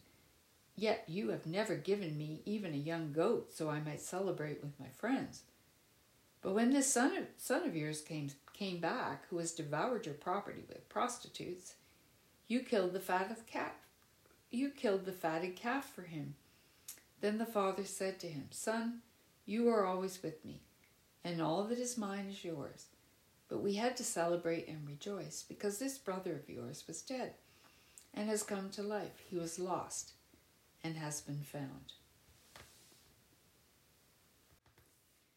Then Jesus said to the disciples, 'There was a rich man who had a manager, and charges were brought to him that this man was squandering his property. So he summoned him and said to him, "What is this that I hear about you? Give me an accounting of your managements, because you cannot be my manager any longer." Then the manager said to himself, "What will I do now that my master has taken the position away from me? I am not strong enough to dig, and I am ashamed to beg. I have decided what to do so that when I am dismissed as manager, people may welcome me into their homes." So summoning his master's debtors one by one, he asked the first, "How much do you owe my master?" He answered, 100 jugs of olive oil. He said to him, "Take your bill, sit down quickly, and make it 50. Then he asked another, "And how much do you owe?" He replied, 100 containers of wheat. He said to him, "Take your bill and make it 80. And his master commended the dishonest manager because he had acted shrewdly. For the children of this age are more shrewd in dealing with their own generation than are the children of light. And I tell you, make friends for yourselves by means of dishonest wealth, so that when it is gone, they may welcome you into the eternal homes. Whoever is faithful in a very little is faithful also in much, and whoever is dishonest in a very little is dishonest also in much. If then you have not been faithful with the dishonest wealth, who will entrust you to the true riches? And if you have not been faithful with what belongs to another, who will give you what is your own? No slave can serve 2 masters, for a slave will either hate the one and love the other, or be devoted to the one and despise the other. You cannot serve God and wealth. The Pharisees, who were lovers of money, heard all this, and they ridiculed him. So he said to them, You are those who justify yourselves in the sight of others, but God knows your hearts. For what is prized by human beings is an abomination in the sight of God. The law and the prophets were in effect until John came. Since then, the good news of the kingdom of God is proclaimed, and everybody tries to enter it by force. But it is easier for heaven and earth to pass away than for one stroke of a letter in the law to be dropped. Anyone who divorces his wife and marries another commits adultery, and whoever marries a woman divorced from her husband commits adultery. There was a rich man who was dressed in purple and fine linen, and who feasted sumptuously every day. And at his gate lay a poor man named Lazarus, covered with sores, who longed to satisfy his hunger with what fell from the rich man's table. Even the dogs would come and lick his sores. The poor man died and was carried away by the angels to be with Abraham. The rich man also died and was buried. In Hades, where he was being tormented, he looked up and saw Abraham far away, with Lazarus by his side. He called out, Father Abraham, have mercy on me, and send Lazarus to dip the tip of his finger in water and cool my tongue, for I am in agony in these flames. But Abraham said, Child, remember that during your lifetime you received your good things, and Lazarus in like manner evil things. But now he is comforted here, and you are in agony. Besides all this, between you and us a great chasm has been fixed, so that those who might want to pass from here to you cannot do so, and no one can cross from there to us. He said, Then, Father, I beg you to send him to my father's house, for I have 5 brothers, that he may warn them, so that they will not also come into this place of torment. Abraham answered, They have Moses and the prophets. They should listen to them. He said, No, Father Abraham, but if someone goes to them from the dead, they will repent. He said to him, If they do not listen to Moses and the prophets, neither will they be convinced, even if somebody rises from the dead. 17. Jesus said to his disciples, Occasions for stumbling are bound to come, but woe to anyone by whom they come. It would be better for you if a millstone were hung around your neck and you were thrown into the sea than for you to cause one of these little ones to stumble. Be on your guard. If another disciple sins, you must rebuke the offender, and if there is repentance, you must forgive. And if the same person sins against you 7 times a day and turns back to you 7 times and says, I repent, you must forgive. The apostle said to the Lord, Increase our faith. The Lord replied, If you had faith the size of a mustard seed, you could say to this mulberry tree, Be uprooted and planted in the sea, and it would obey you. Who among you would say to your slave who has just come in from plowing or tending sheep in the field, Come here at once and take your place at the table? Would you not rather say to him, Prepare supper for me, put on your apron, and serve me while I eat and drink? Later you may eat and drink. Do you thank the slave for doing what was commanded? So you also, when you have done all that you were ordered to do, say, We are worthless slaves. We have done only what we ought to have done. On the way to Jerusalem, Jesus was going through the region between Samaria and Galilee. As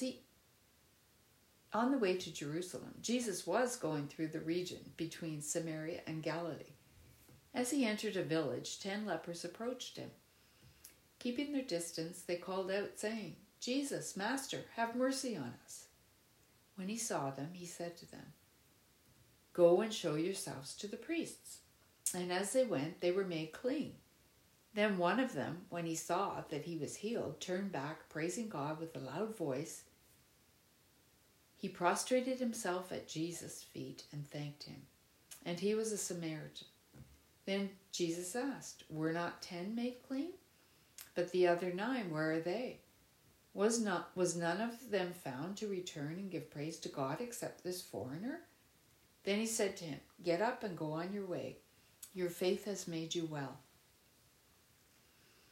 Once Jesus was asked by the Pharisees when the kingdom of God was coming, and he answered, "The kingdom of God is not coming with things that can be observed, nor will they say, 'Look, here it is,' or 'There it is.' For in fact, the kingdom of God is among you." Then he said to the disciples, "The days are coming when you will long to see one of the days of the Son of Man, and you will not see it. They will say to you, 'Look here,' or 'Look there.' Do not go, do not set off in pursuit, for as the lightning flashes and lights up the sky from one side to the other, so will the Son of Man be in his day. But first he must endure much suffering and be rejected by this generation. Just as it was in the days of Noah, so too it will be in the days of the Son of Man. They were eating and drinking, and marrying and being given in marriage, until the day Noah entered the ark, and the flood came and destroyed all of them. Likewise, just as it was in the days of Lot, they were eating and drinking, buying and selling, planting and building. But on the day that Lot left Sodom, it rained fire and sulfur from heaven and destroyed all of them. It will be like that on the day that the Son of Man is revealed. On that day, anyone on the housetop who has belongings in the house must not come back down to take them away. And likewise, anyone in the field must not turn back. Remember Lot's wife. Those who try to make their life secure will lose it, but those who lose their life will keep it. I tell you, on that night there will be 2 in one bed. One will be taken and the other left. There will be 2 women grinding meal together. One will be taken and the other left." Then they asked him, "Where, Lord?" He said to them, "Where the corpse is, there the vultures will gather." 18. Then Jesus told them a parable about their need to pray always and not to lose heart. He said, "In a certain city there was a judge who neither feared God nor had respect for people. In that city there was a widow who kept coming to him and saying, 'Grant me justice against my opponent.' For a while he refused, but later he said to himself, 'Though I have no fear of God and no respect for anyone, yet because this widow keeps bothering me, I will grant her justice so that she may not wear me out by continually coming.' And the Lord said, 'Listen to what the unjust judge says. And will not God grant justice to his chosen ones who cry to him day and night? Will he delay long in helping them? I tell you, he will quickly grant justice to them. And yet, when the Son of Man comes, will he find faith on earth?" He also told this parable to some who trusted in themselves that they were righteous and regarded others with contempt. 2 men went up to the temple to pray, one a Pharisee and the other a tax collector. The Pharisee, standing by himself, was praying thus, "God, I thank you that I am not like other people, thieves, rogues, adulterers, or even like this tax collector. I fast twice a week. I give 1/10 of all my income." But the tax collector, standing far off, would not even look up to heaven, but was beating his breast and saying, "God, be merciful to me, a sinner."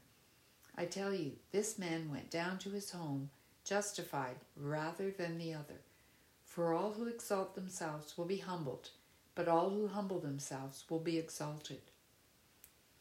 People were bringing even infants to Jesus that he might touch them.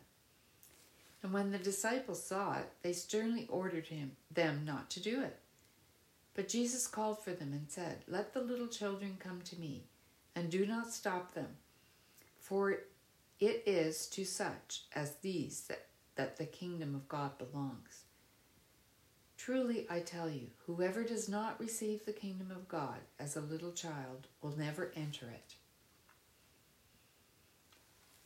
A certain ruler asked him, "Good teacher, what must I do to inherit eternal life?" Jesus said to him, "Why do you call me good? No one is good but God alone. You know the commandments. You shall not commit adultery. You shall not murder. You shall not steal. You shall not bear false witness. Honor your father and mother." He replied, "I have kept all these since my youth." When Jesus heard this, he said to him, "There is still one thing lacking. Sell all that you own and distribute the money to the poor, and you will have treasure in heaven. Then come and follow me." But when he heard this, he became very sad, for he was very rich. Jesus looked at him and said, "How hard it is for those who have wealth to enter the kingdom of God. Indeed, it is easier for a camel to go through the eye of a needle than for someone who is rich to enter the kingdom of God." Those who heard it said, "Then who can be saved?" He replied, "What is impossible for mortals is possible for God." Then Peter said, "Look, we have left our homes and followed you." And he said to them, "Truly I tell you, there is no one who has left house or wife or brothers or children for the sake of the kingdom of God who will not get back very much more in this age and in the age to come eternal life." Then he took the 12 aside and said to them, "See, we are going up to Jerusalem, and everything that is written about the Son of Man by the prophets will be accomplished. For he will be handed over to the Gentiles, and he will be mocked and insulted and spat upon. After they have flogged him, they will kill him, and on the third day he will rise again." But they understood nothing about all these things. In fact, what he said was hidden from them, and they did not grasp what was said. As he approached Jericho, a blind man was sitting by the roadside begging. When he heard a crowd going by, he asked what was happening. They told him, "Jesus of Nazareth is passing by." Then he shouted, "Jesus, Son of David, have mercy on me."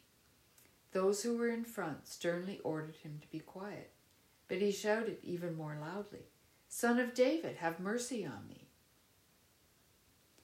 Jesus stood still and ordered the man to be brought to him.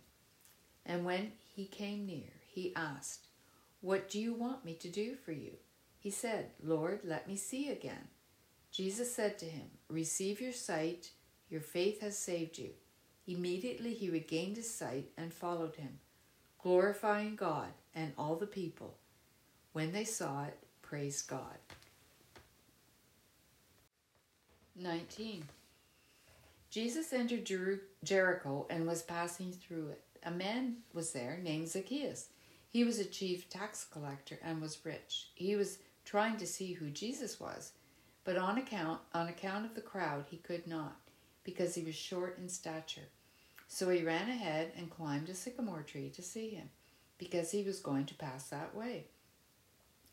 When Jesus came to the place, he looked up and said to him, "Zacchaeus, hurry and come down, for I must stay at your house today." So he hurried down and was happy to welcome him. All who saw it began to grumble and said, "He has gone to be the guest of one who is a sinner." Zacchaeus stood there and said to the Lord, "Look, half of my possessions, Lord, I will give to the poor, and if I have defrauded anyone of anything, I will pay back 4 times as much." Then Jesus said to him, "Today salvation has come to this house, because he too is a son of Abraham. For the Son of Man came to seek out and to save the lost." As they were listening to this, he went on to tell a parable, because he was near Jerusalem, and because they supposed that the kingdom of God was to appear immediately. So he said, a nobleman went to a distant country to get royal power for themselves and then return. He summoned 10 of his slaves and gave them 10 pounds, and said to them, "Do business with these until I come back." But the citizens of his country hated him and sent a delegation after him, saying, We do not want this man to rule over us." When he returned, having received royal power, he ordered these slaves, to whom he had given the money, to be summoned so that he might find out what they had gained by trading. The first came forward and said, "Lord, your pound has made 10 more pounds." He said to him, "Well done, good slave. Because you have been trustworthy in a very small thing, take charge of 10 cities." Then the second came, saying, "Lord, your pound has made 5 pounds." He said to him, "And you rule over 5 cities." Then the other came and said, "Lord, here is your pound. I wrapped it up in a piece of cloth, for I was afraid of you, because you are a harsh man. You take what you did not deposit, and reap what you did not sow." He said to him, "I will judge you by your own words, you wicked slave. You knew, did you, that I was a harsh man, taking what I did not deposit and reaping what I did not sow? Why then did you not put my money into the bank? Then when I returned, I could have collected it with interest." He said to the bystanders, "Take the pound from him and give it to the one who has 10 pounds. And they said to him, "Lord, he has 10 pounds. I tell you, to all those who have, more will be given. But from those who have nothing, even what they have will be taken away. But as for these enemies of mine, who did not want me to be king over them, bring them here and slaughter them in my presence." After he had said this, he went on ahead, going up to Jerusalem. When he had come near Bethphage and Bethany, at the place called the Mount of Olives, he sent 2 of the disciples, saying, "Go into the village ahead of you, and as you enter it, you will find tied there a colt that has never been ridden. Untie it and bring it here. If anyone asks you, 'Why are you untying it?' just say this, 'The Lord needs it.'" So those who were sent departed and found it as he had told them. As they were untying the colt, its owners asked them, "Why are you untying the colt?" They said, "The Lord needs it." Then they brought it to Jesus, and after throwing their cloaks on the colt, they set Jesus on it. As he rode along, people kept spreading their cloaks on the road. As he was now approaching the path down from the Mount of Olives, the whole multitude of the disciples began to praise God joyfully with a loud voice for all the deeds of power that they had seen, saying, "Blessed is the King who comes in the name of the Lord, peace in heaven and glory in the highest heaven." Some of the Pharisees in the crowd said to him, "Teacher, order your disciples to stop." He answered, "I tell you, if these were silent, the stones would shout out."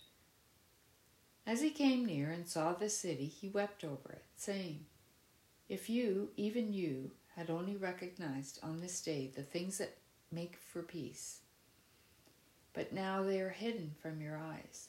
Indeed, the days will come upon you when your enemies will send up ramparts around you and surround you and hem you in on every side. They will crush you to the ground, you and your children within you, and they will not leave within you one stone upon another, because you did not recognize the time of your visitation from God." Then he entered the temple and began to drive out those who were selling things there. And he said, "It is written, 'My house shall be a house of prayer,' but you have made it a den of robbers." Every day he was teaching in the temple. The chief priests, scribes, and the leaders of the people kept looking for a way to kill him. But they did not find anything they could do, for all the people were spellbound by what they heard. One day, as he was teaching the people in the temple and telling the good news, the chief priests and the scribes came with the elders and said to him, "Tell us, by what authority are you doing these things? Who is it who gave you this authority?" He answered them, "I will also ask you a question, and you tell me, did the baptism of John come from heaven, or was it of human origin?" They discussed it with one another, saying, If we say from heaven, he will say, why did you not believe him? But if we say of human origin, all the people will stone us, for they are convinced that John was a prophet. So they answered that they did not know where it came from. Then Jesus said to them, neither will I tell you by what authority I am doing these things. He began to tell the people this parable. A man planted a vineyard and leased it to tenants and went to another country for a long time. When the season came, he sent a slave to the tenants in order that they might give him his share of the produce of the vineyard. But the tenants beat him and sent him away empty-handed. Next he sent another slave. That one also they beat and insulted and sent away empty-handed. And he sent still a third. This one also they wounded and threw out.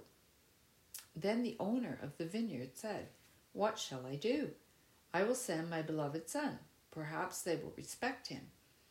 But when the tenants saw him, they discussed it among themselves and said, this is the heir. Let us kill him so that the inheritance may be ours. So they threw him out of the vineyard and killed him. What then will the owner of the vineyard do to them? He will come and destroy those tenants and give the vineyard to others. When they heard this, they said, heaven forbid. But he looked at them and said, what then does this text mean? The stone that the builders rejected has become the cornerstone. Everyone who falls on that stone will be broken to pieces, and it will crush anyone on whom it falls. When the scribes and chief priests realized that he had told this parable against them, they wanted to lay hands on him at that very hour, but they feared the people. So they watched him and sent spies who pretended to be honest, in order to trap him by what he said, so as to hand him over to the jurisdiction and authority of the governor. So they asked him, Teacher, we know that you are right in what you say and teach, and you show deference to no one. But teach the way of God in accordance with truth. Is it lawful for us to pay taxes to the emperor or not? But he perceived their craftiness and said to them, Show me a denarius. Whose head and whose title does it bear? They said, The emperor's. And he said to them, Then give to the emperor the things that are the emperor's, and to God the things that are God's. And they were not able, in the presence of the people, to trap him by what he said. And being amazed by his answer, they became silent. Some Sadducees, those who say there is no resurrection, came to him and asked him a question. Teacher, Moses wrote for us that if a man's brother dies, leaving a wife but no children, the man shall marry the widow and raise up children for his brother. Now there were 7 brothers. The first married and died childless. Then the second and third married her. And so in the same way, all 7 died childless. Finally, the woman also died. In the resurrection, therefore, whose wife will the woman be? For the 7 had married her. Jesus said to them, Those who belong to this age marry and are given in marriage, but those who are considered worthy of a place in that age and in the resurrection from the dead neither marry nor are given in marriage. Indeed, they cannot die any more, because they are like angels and are children of God, being children of the resurrection. And the fact that the dead are raised, Moses himself showed in the story about the bush, where he speaks of the Lord as the God of Abraham, the God of Isaac, and the God of Jacob. Now he is God, not of the dead, but of the living, for to him all of them are alive. Then some of the scribes answered, Teacher, you have spoken well. For they no longer dared to ask him another question. Then he said to them, How can they say that the Messiah is David's son? For David himself says in the book of Psalms, The Lord said to my Lord, Sit at my right hand, until I make your enemies your footstool. David thus called him Lord. So how can he be his son?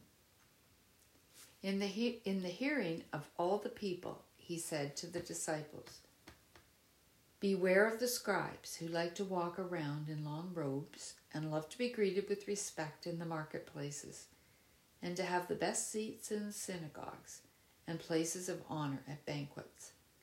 They devour widows' houses and for the sake of appearance say long prayers.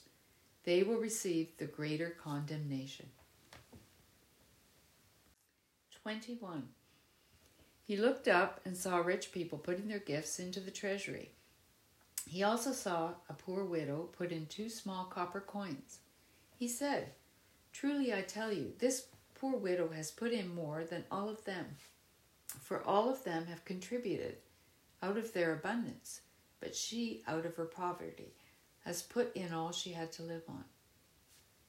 When some were speaking about the temple, how it was adorned with beautiful stones and gifts dedicated to God, he said, "As for these things that you see, the days will come when not one stone will be left upon another.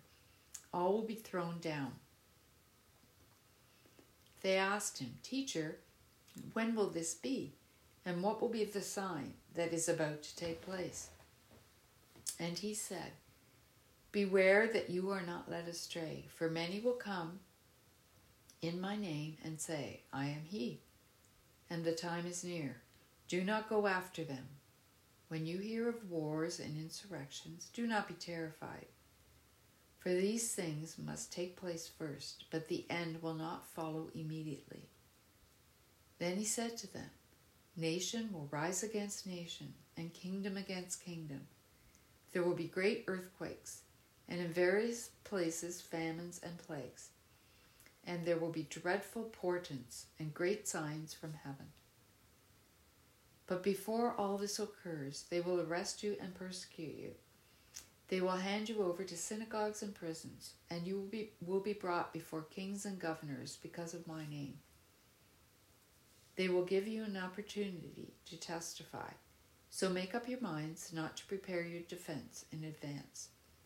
For I will give you words and a wisdom that none of your opponents will be able to withstand or contradict.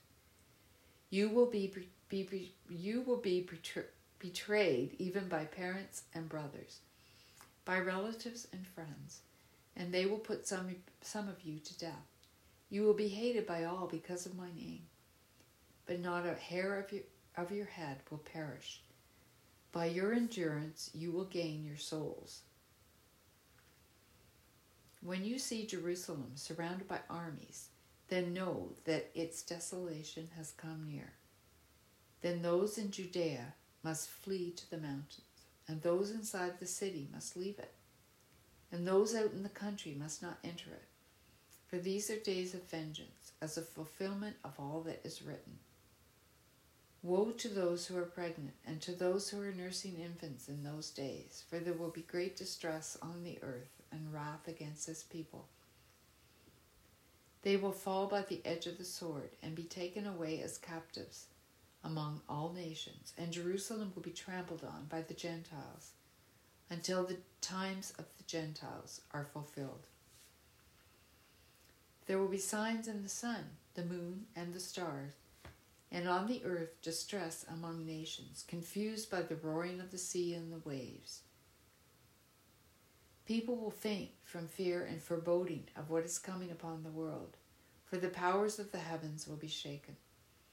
Then they will see the Son of Man coming in a cloud, with power and great glory.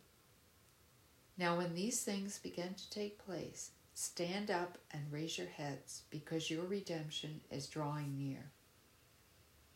Then he told them a parable. Look at the fig trees and all the trees. As soon as they sprout leaves, you can see for yourselves and know that summer is already near. So also, when you see these things taking place, you know that the kingdom of God is near. Truly I tell you, this generation will not pass away until all things have taken place. Heaven and earth will pass away, but my words will not pass away. Be on guard so that your hearts are not weighed down with dissipation and drunkenness and the worries of this life, and that day does not catch you unexpectedly like a trap. For it will come upon all who live on the face of the whole earth.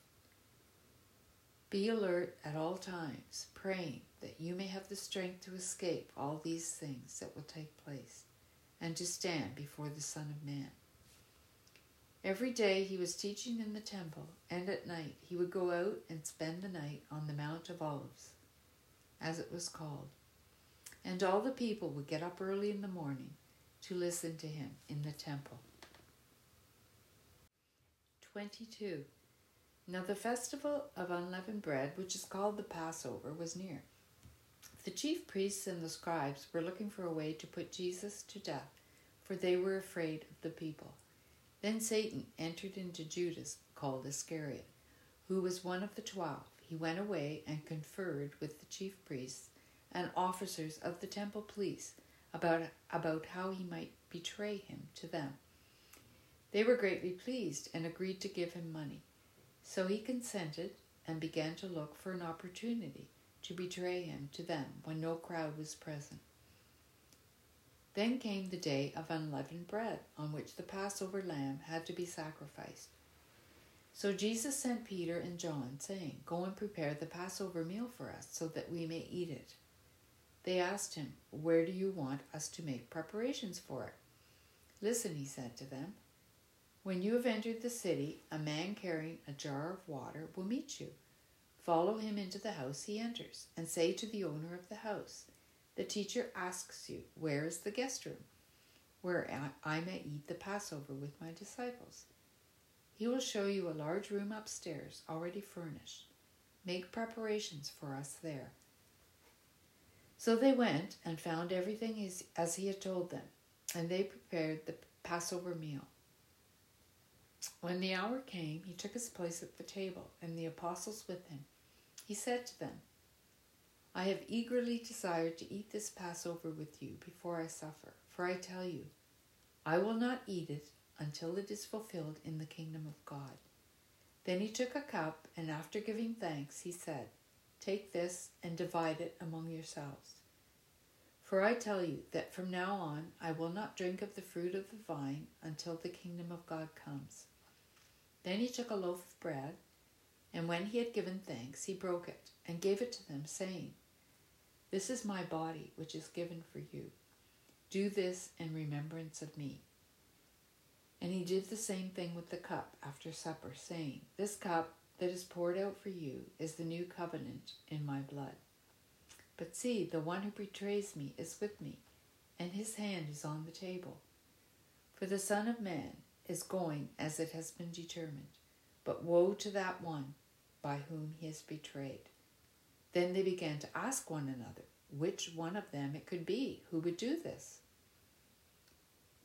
A dispute also arose among them as to which one of them was to be regarded as the greatest. But he said to them, "The kings of the Gentiles lord over it, and those in authority over them are called benefactors. But not so with you. Rather, the greatest among you must become like the youngest, and the leader like one who serves. For who is greater than the one who is at the table or the one who serves? Is it not the one at the table? But I am among you as one who serves. You are those who have stood by me in my trials, and I confer on you, just as my Father has conferred on me, a kingdom, so that you may eat and drink at my table in my kingdom, and you will sit on thrones judging the 12 tribes of Israel. Simon, Simon, listen. Satan has demanded to sift all of you like wheat, but I have prayed for you that your own faith may not fail, and you, once you have turned your back, strengthen your brothers." And he said to him, "Lord, I am ready to go with you to prison and to death."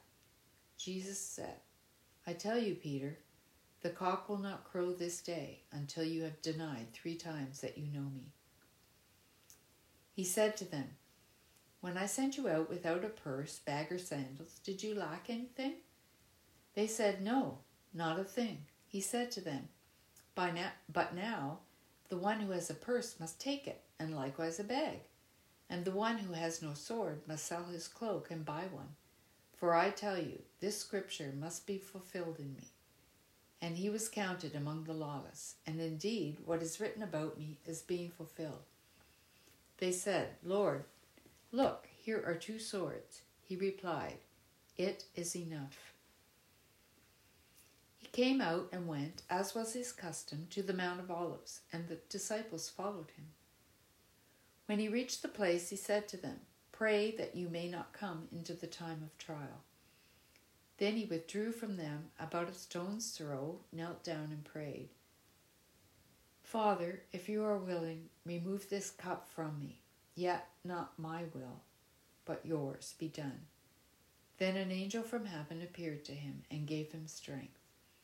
In his anguish he prayed more earnestly, and his sweat became like great drops of blood falling down on the ground. When he got up from prayer, he came to the disciples and found them sleeping because of grief. And he said to them, why are you sleeping? Get up and pray that you may not come into the time of trial. While he was still speaking, suddenly a crowd came, and the one called Judas, one of the 12, was leading them. He approached Jesus to kiss him. But Jesus said to him, Judas, is it with a kiss that you are betraying the Son of Man? When those who were around him saw what was coming, they asked, Lord, should we strike with the sword? Then one of them struck the slave of the high priest and cut off his right ear. But Jesus said, no more of this. And he touched his ear and healed him. Then Jesus said to the chief priests, the officers of the temple police, and the elders who had come for him, have you come out with swords and clubs as if I were a bandit? When I was with you day after day in the temple, you did not lay hands on me. But this is your hour and the power of darkness. Then they seized him and led him away, bringing him into the high priest's house. But Peter was following at a distance. When they had kindled a fire in the middle of the courtyard,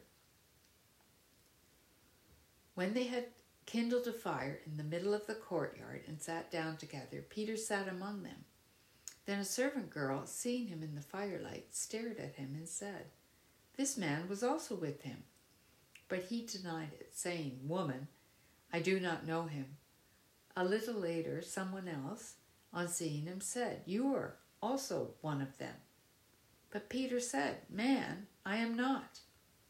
Then about an hour later, still another kept insisting, Surely this man also was with him, for he is a Galilean. But Peter said, Man, I do not know what you are talking about. At that moment, while he was still speaking, the cock crowed. The Lord turned and looked at Peter. Then Peter remembered the word of the Lord, how he had said to him, Before the cock crows today, you will deny me 3 times. And he went out and wept bitterly. Now the men who were holding Jesus began to mock him and beat him. They also blindfolded him and kept asking him, Prophesy, who is it that struck you? They kept heaping many other insults on him. When day came, the assembly of the elders of the people, both chief priests and scribes, gathered together, and they brought him to their council. They said, If you are the Messiah, tell us. He replied, If I tell you, you will not believe. And if I question you, you will not answer. But from now on, the Son of Man will be seated at the right hand of the power of God. All of them asked, Are you then the Son of God? He said to them, You say that I am. Then they said, What further testimony do we need? We have heard it ourselves from his own lips. 23. Then the assembly rose as a body and brought Jesus before Pilate. They began to accuse him, saying, We found this man perverting our nation, forbidding us to pay taxes to the emperor, and saying that he himself is the Messiah, a king. Then Pilate asked him, Are you the king of the Jews? He answered, You say so. Then Pilate said to the chief priests and the crowds, I find no basis for an accusation against this man. But they were insistent and said, He stirs up the people by teaching throughout all Judea, from Galilee where he began, even to this place. When Pilate heard this, he asked whether the man was a Galilean. And when he learned that he was under Herod's jurisdiction, he sent him off to Herod, who was himself in Jerusalem at that time. When Herod saw Jesus, he was very glad, for he had been wanting to see him for a long time, because he had heard about him and was hoping to see him perform some sign. He questioned him at some length, but Jesus gave him no answer. The chief priests and the scribes stood by, vehemently accusing him. Even Herod with his soldiers treated him with contempt and mocked him. Then they put an elegant robe on him and sent him back to Pilate. That same day, Herod and Pilate became friends with each other. Before this, they had been enemies. Pilate then called together the chief priests, the elders, and the people, and said to them, "You brought me this man as one who is perverting the people. And here I have examined him in your presence, and have not found this man guilty of any of your charges against him. Neither has Herod, for he sent him back to us. Indeed, he has done nothing to deserve death. I will therefore have him flogged and release him. Then they all shouted out together, "Away with this fellow! Release Barabbas for us." This was a man who had been put in prison for an insurrection that had taken place in the city and for murder. Pilate, wanting to release Jesus, addressed them again, but they kept shouting, "Crucify! Crucify him!" A third time he said to them, "Why? What evil has he done? I have found in him no ground for the sentence of death. I will therefore have him flogged and then release him." But they kept urgently demanding, with loud shouts, that he should be crucified, and their voices prevailed. So Pilate gave his verdict that their demand should be granted. He released the man they asked for, the one who had been put in prison for insurrection and murder, and he handed Jesus over as they wished. As they led him away, they seized a man, Simon of Cyrene, who was coming from the country, and they laid the cross on him and made him carry it beside Jesus. A great number of the people followed him, and among them were women who were beating their breasts and wailing for him. But Jesus turned to them and said, "Daughters of Jerusalem, do not weep for me, but weep for yourselves and for your children. For the days are surely coming when they will say, 'Blessed are the barren and the wombs that never bore, and the breasts that never nursed.' Then they will begin to say to the mountains, 'Fall on us,' and to the hills, 'Cover us.' For if they do this when the wood is green, what will happen when it is dry?" 2 others also, who were criminals, were led away to be put to death with him. When they came to the place that is called the Skull, they crucified Jesus there with the criminals, one on his right and one on his left. Then Jesus said, "Father, forgive them, for they know not what they are doing." And they cast lots to divide his clothing. And the people stood by watching, but the leaders scoffed at him, saying, "He saved others, let him save himself, if he is the Messiah of God, his chosen one." The soldiers also mocked him, coming up and offering him sour wine, and saying, "If you are the king of the Jews, save yourself." There was also an inscription over him, "This is the King of the Jews." One of the criminals who was hanging there kept deriding him and saying, "Are you not the Messiah? Save yourself and us." But the other rebuked him, saying, "Do you not fear God, since you are under the same sentence of condemnation? And we indeed have been condemned justly, for we are getting what we deserve for our deeds, but this man has done nothing wrong." Then he said, "Jesus, remember me when you come into your kingdom." And he replied, "Truly I tell you, today you will be with me in paradise." It was now about noon, and darkness came over the whole land until 3 p.m, while the sun's light failed and the curtain of the temple was torn in two. Then Jesus, crying with a loud voice, said, "Father, into your hands I commend my spirit." Having said this, he breathed his last. When the centurion saw what had taken place, he praised God and said, "Certainly this man was innocent." And when all the crowds who had gathered there for this spectacle saw what had taken place, they returned home, beating their breasts. But all his acquaintances, including the women who had followed him from Galilee, stood at a distance, watching these things. Now there was a good and righteous man named Joseph, who, though a member of the council, had not agreed to their plan and action. He came from the Jewish town of Arimathea, and he was waiting expectantly for the kingdom of God. This man went to Pilate and asked for the body of Jesus. Then he took it down, wrapped it in a linen cloth, and laid it in a rock-hewn tomb where no one had ever been laid. It was the day of preparation, and the Sabbath was beginning. The women who had come with him from Galilee followed, and they saw the tomb and how his body was laid. Then they returned and prepared spices and ointments. On the Sabbath they rested according to the commandment. But on the first day of the week, at early dawn, they came to the tomb, taking the spices that they had prepared. They found the stone rolled away from the tomb. But when they went in, they did not find the body.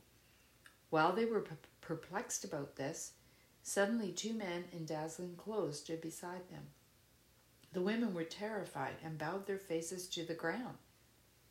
But the men said to them, "Why do you look for the living among the dead? He is not here, but has risen. Remember how he told you, while he was still in Galilee, that the Son of Man must be handed over to the sinners and be crucified, and on the 3rd day rise again." Then they remembered his words and returned from the tomb. They told all this to the 11 and to all the rest. Now it was Mary Magdalene, Joanna, Mary the mother of James, and the other women with them, who told this to the apostles. But these words seemed to them an idle tale, and they did not believe them. But Peter got up and ran to the tomb, stooping and looking in. He saw the linen clothes by themselves. Then he went home, amazed at what had happened. Now on the same day, 2 of them were going to a village called Emmaus, about 7 miles from Jerusalem, and talking with each other about all these things that had happened. While they were talking and discussing, Jesus himself came near and went with them. But their eyes were kept from recognizing him. And he said to them, "What are you discussing with each other while you walk along?" They stood still, looking sad.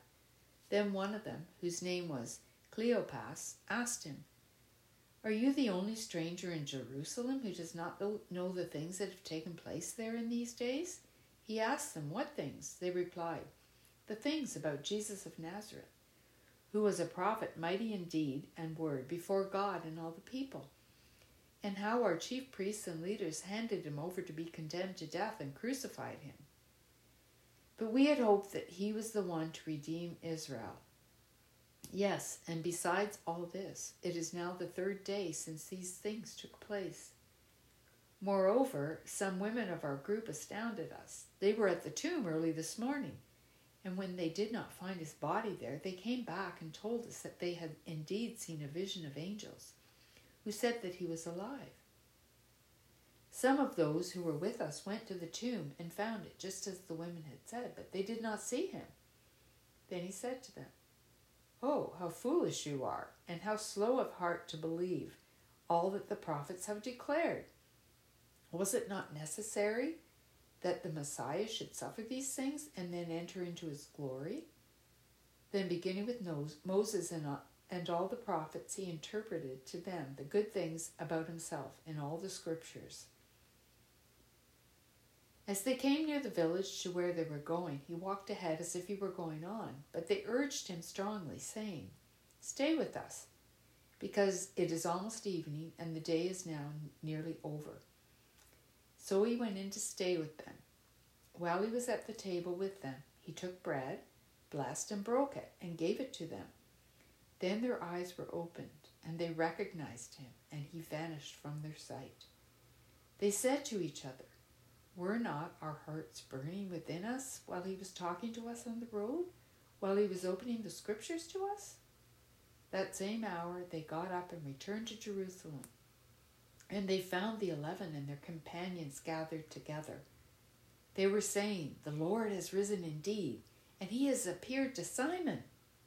Then they told what had happened on the road, and how he had been made known to them in the breaking of the bread.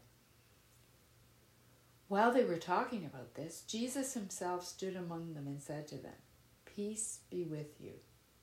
They were startled and terrified, and thought that they were seeing a ghost. He said to them, "Why are you frightened? And why do doubts arise in your hearts? Look at my hands and my feet. See that it is I myself. Touch me and see. For a ghost does not have flesh and bones, as you see that I have." And when he had said this, he showed them his hands and his feet. While in their joy they were disbelieving and still wondering, he said to them, Have you anything here to eat?" They gave him a piece of broiled fish, and he took it and ate in their presence. Then he said to them, "These are my words that I spoke to you while I was still with you, that everything written about me in the law of Moses, the prophets, and the Psalms must be fulfilled." Then he opened their minds to understand the scriptures, and he said to them, "Thus it is written, that the Messiah is to suffer and to rise from the dead on the third day, and that repentance and forgiveness of sin is to be proclaimed in his name to all nations, beginning from Jerusalem. You are witnesses of these things. And see, I am sending upon you what my Father promised. So stay here in the city until you have been clothed with higher power from on high." Then he led them out as far as Bethany, and lifting up his hands, he blessed them. While he was blessing them, he withdrew from them, and he was carried up into heaven. And they worshipped him and returned to Jerusalem with great joy, and they were continually in the temple, blessing God.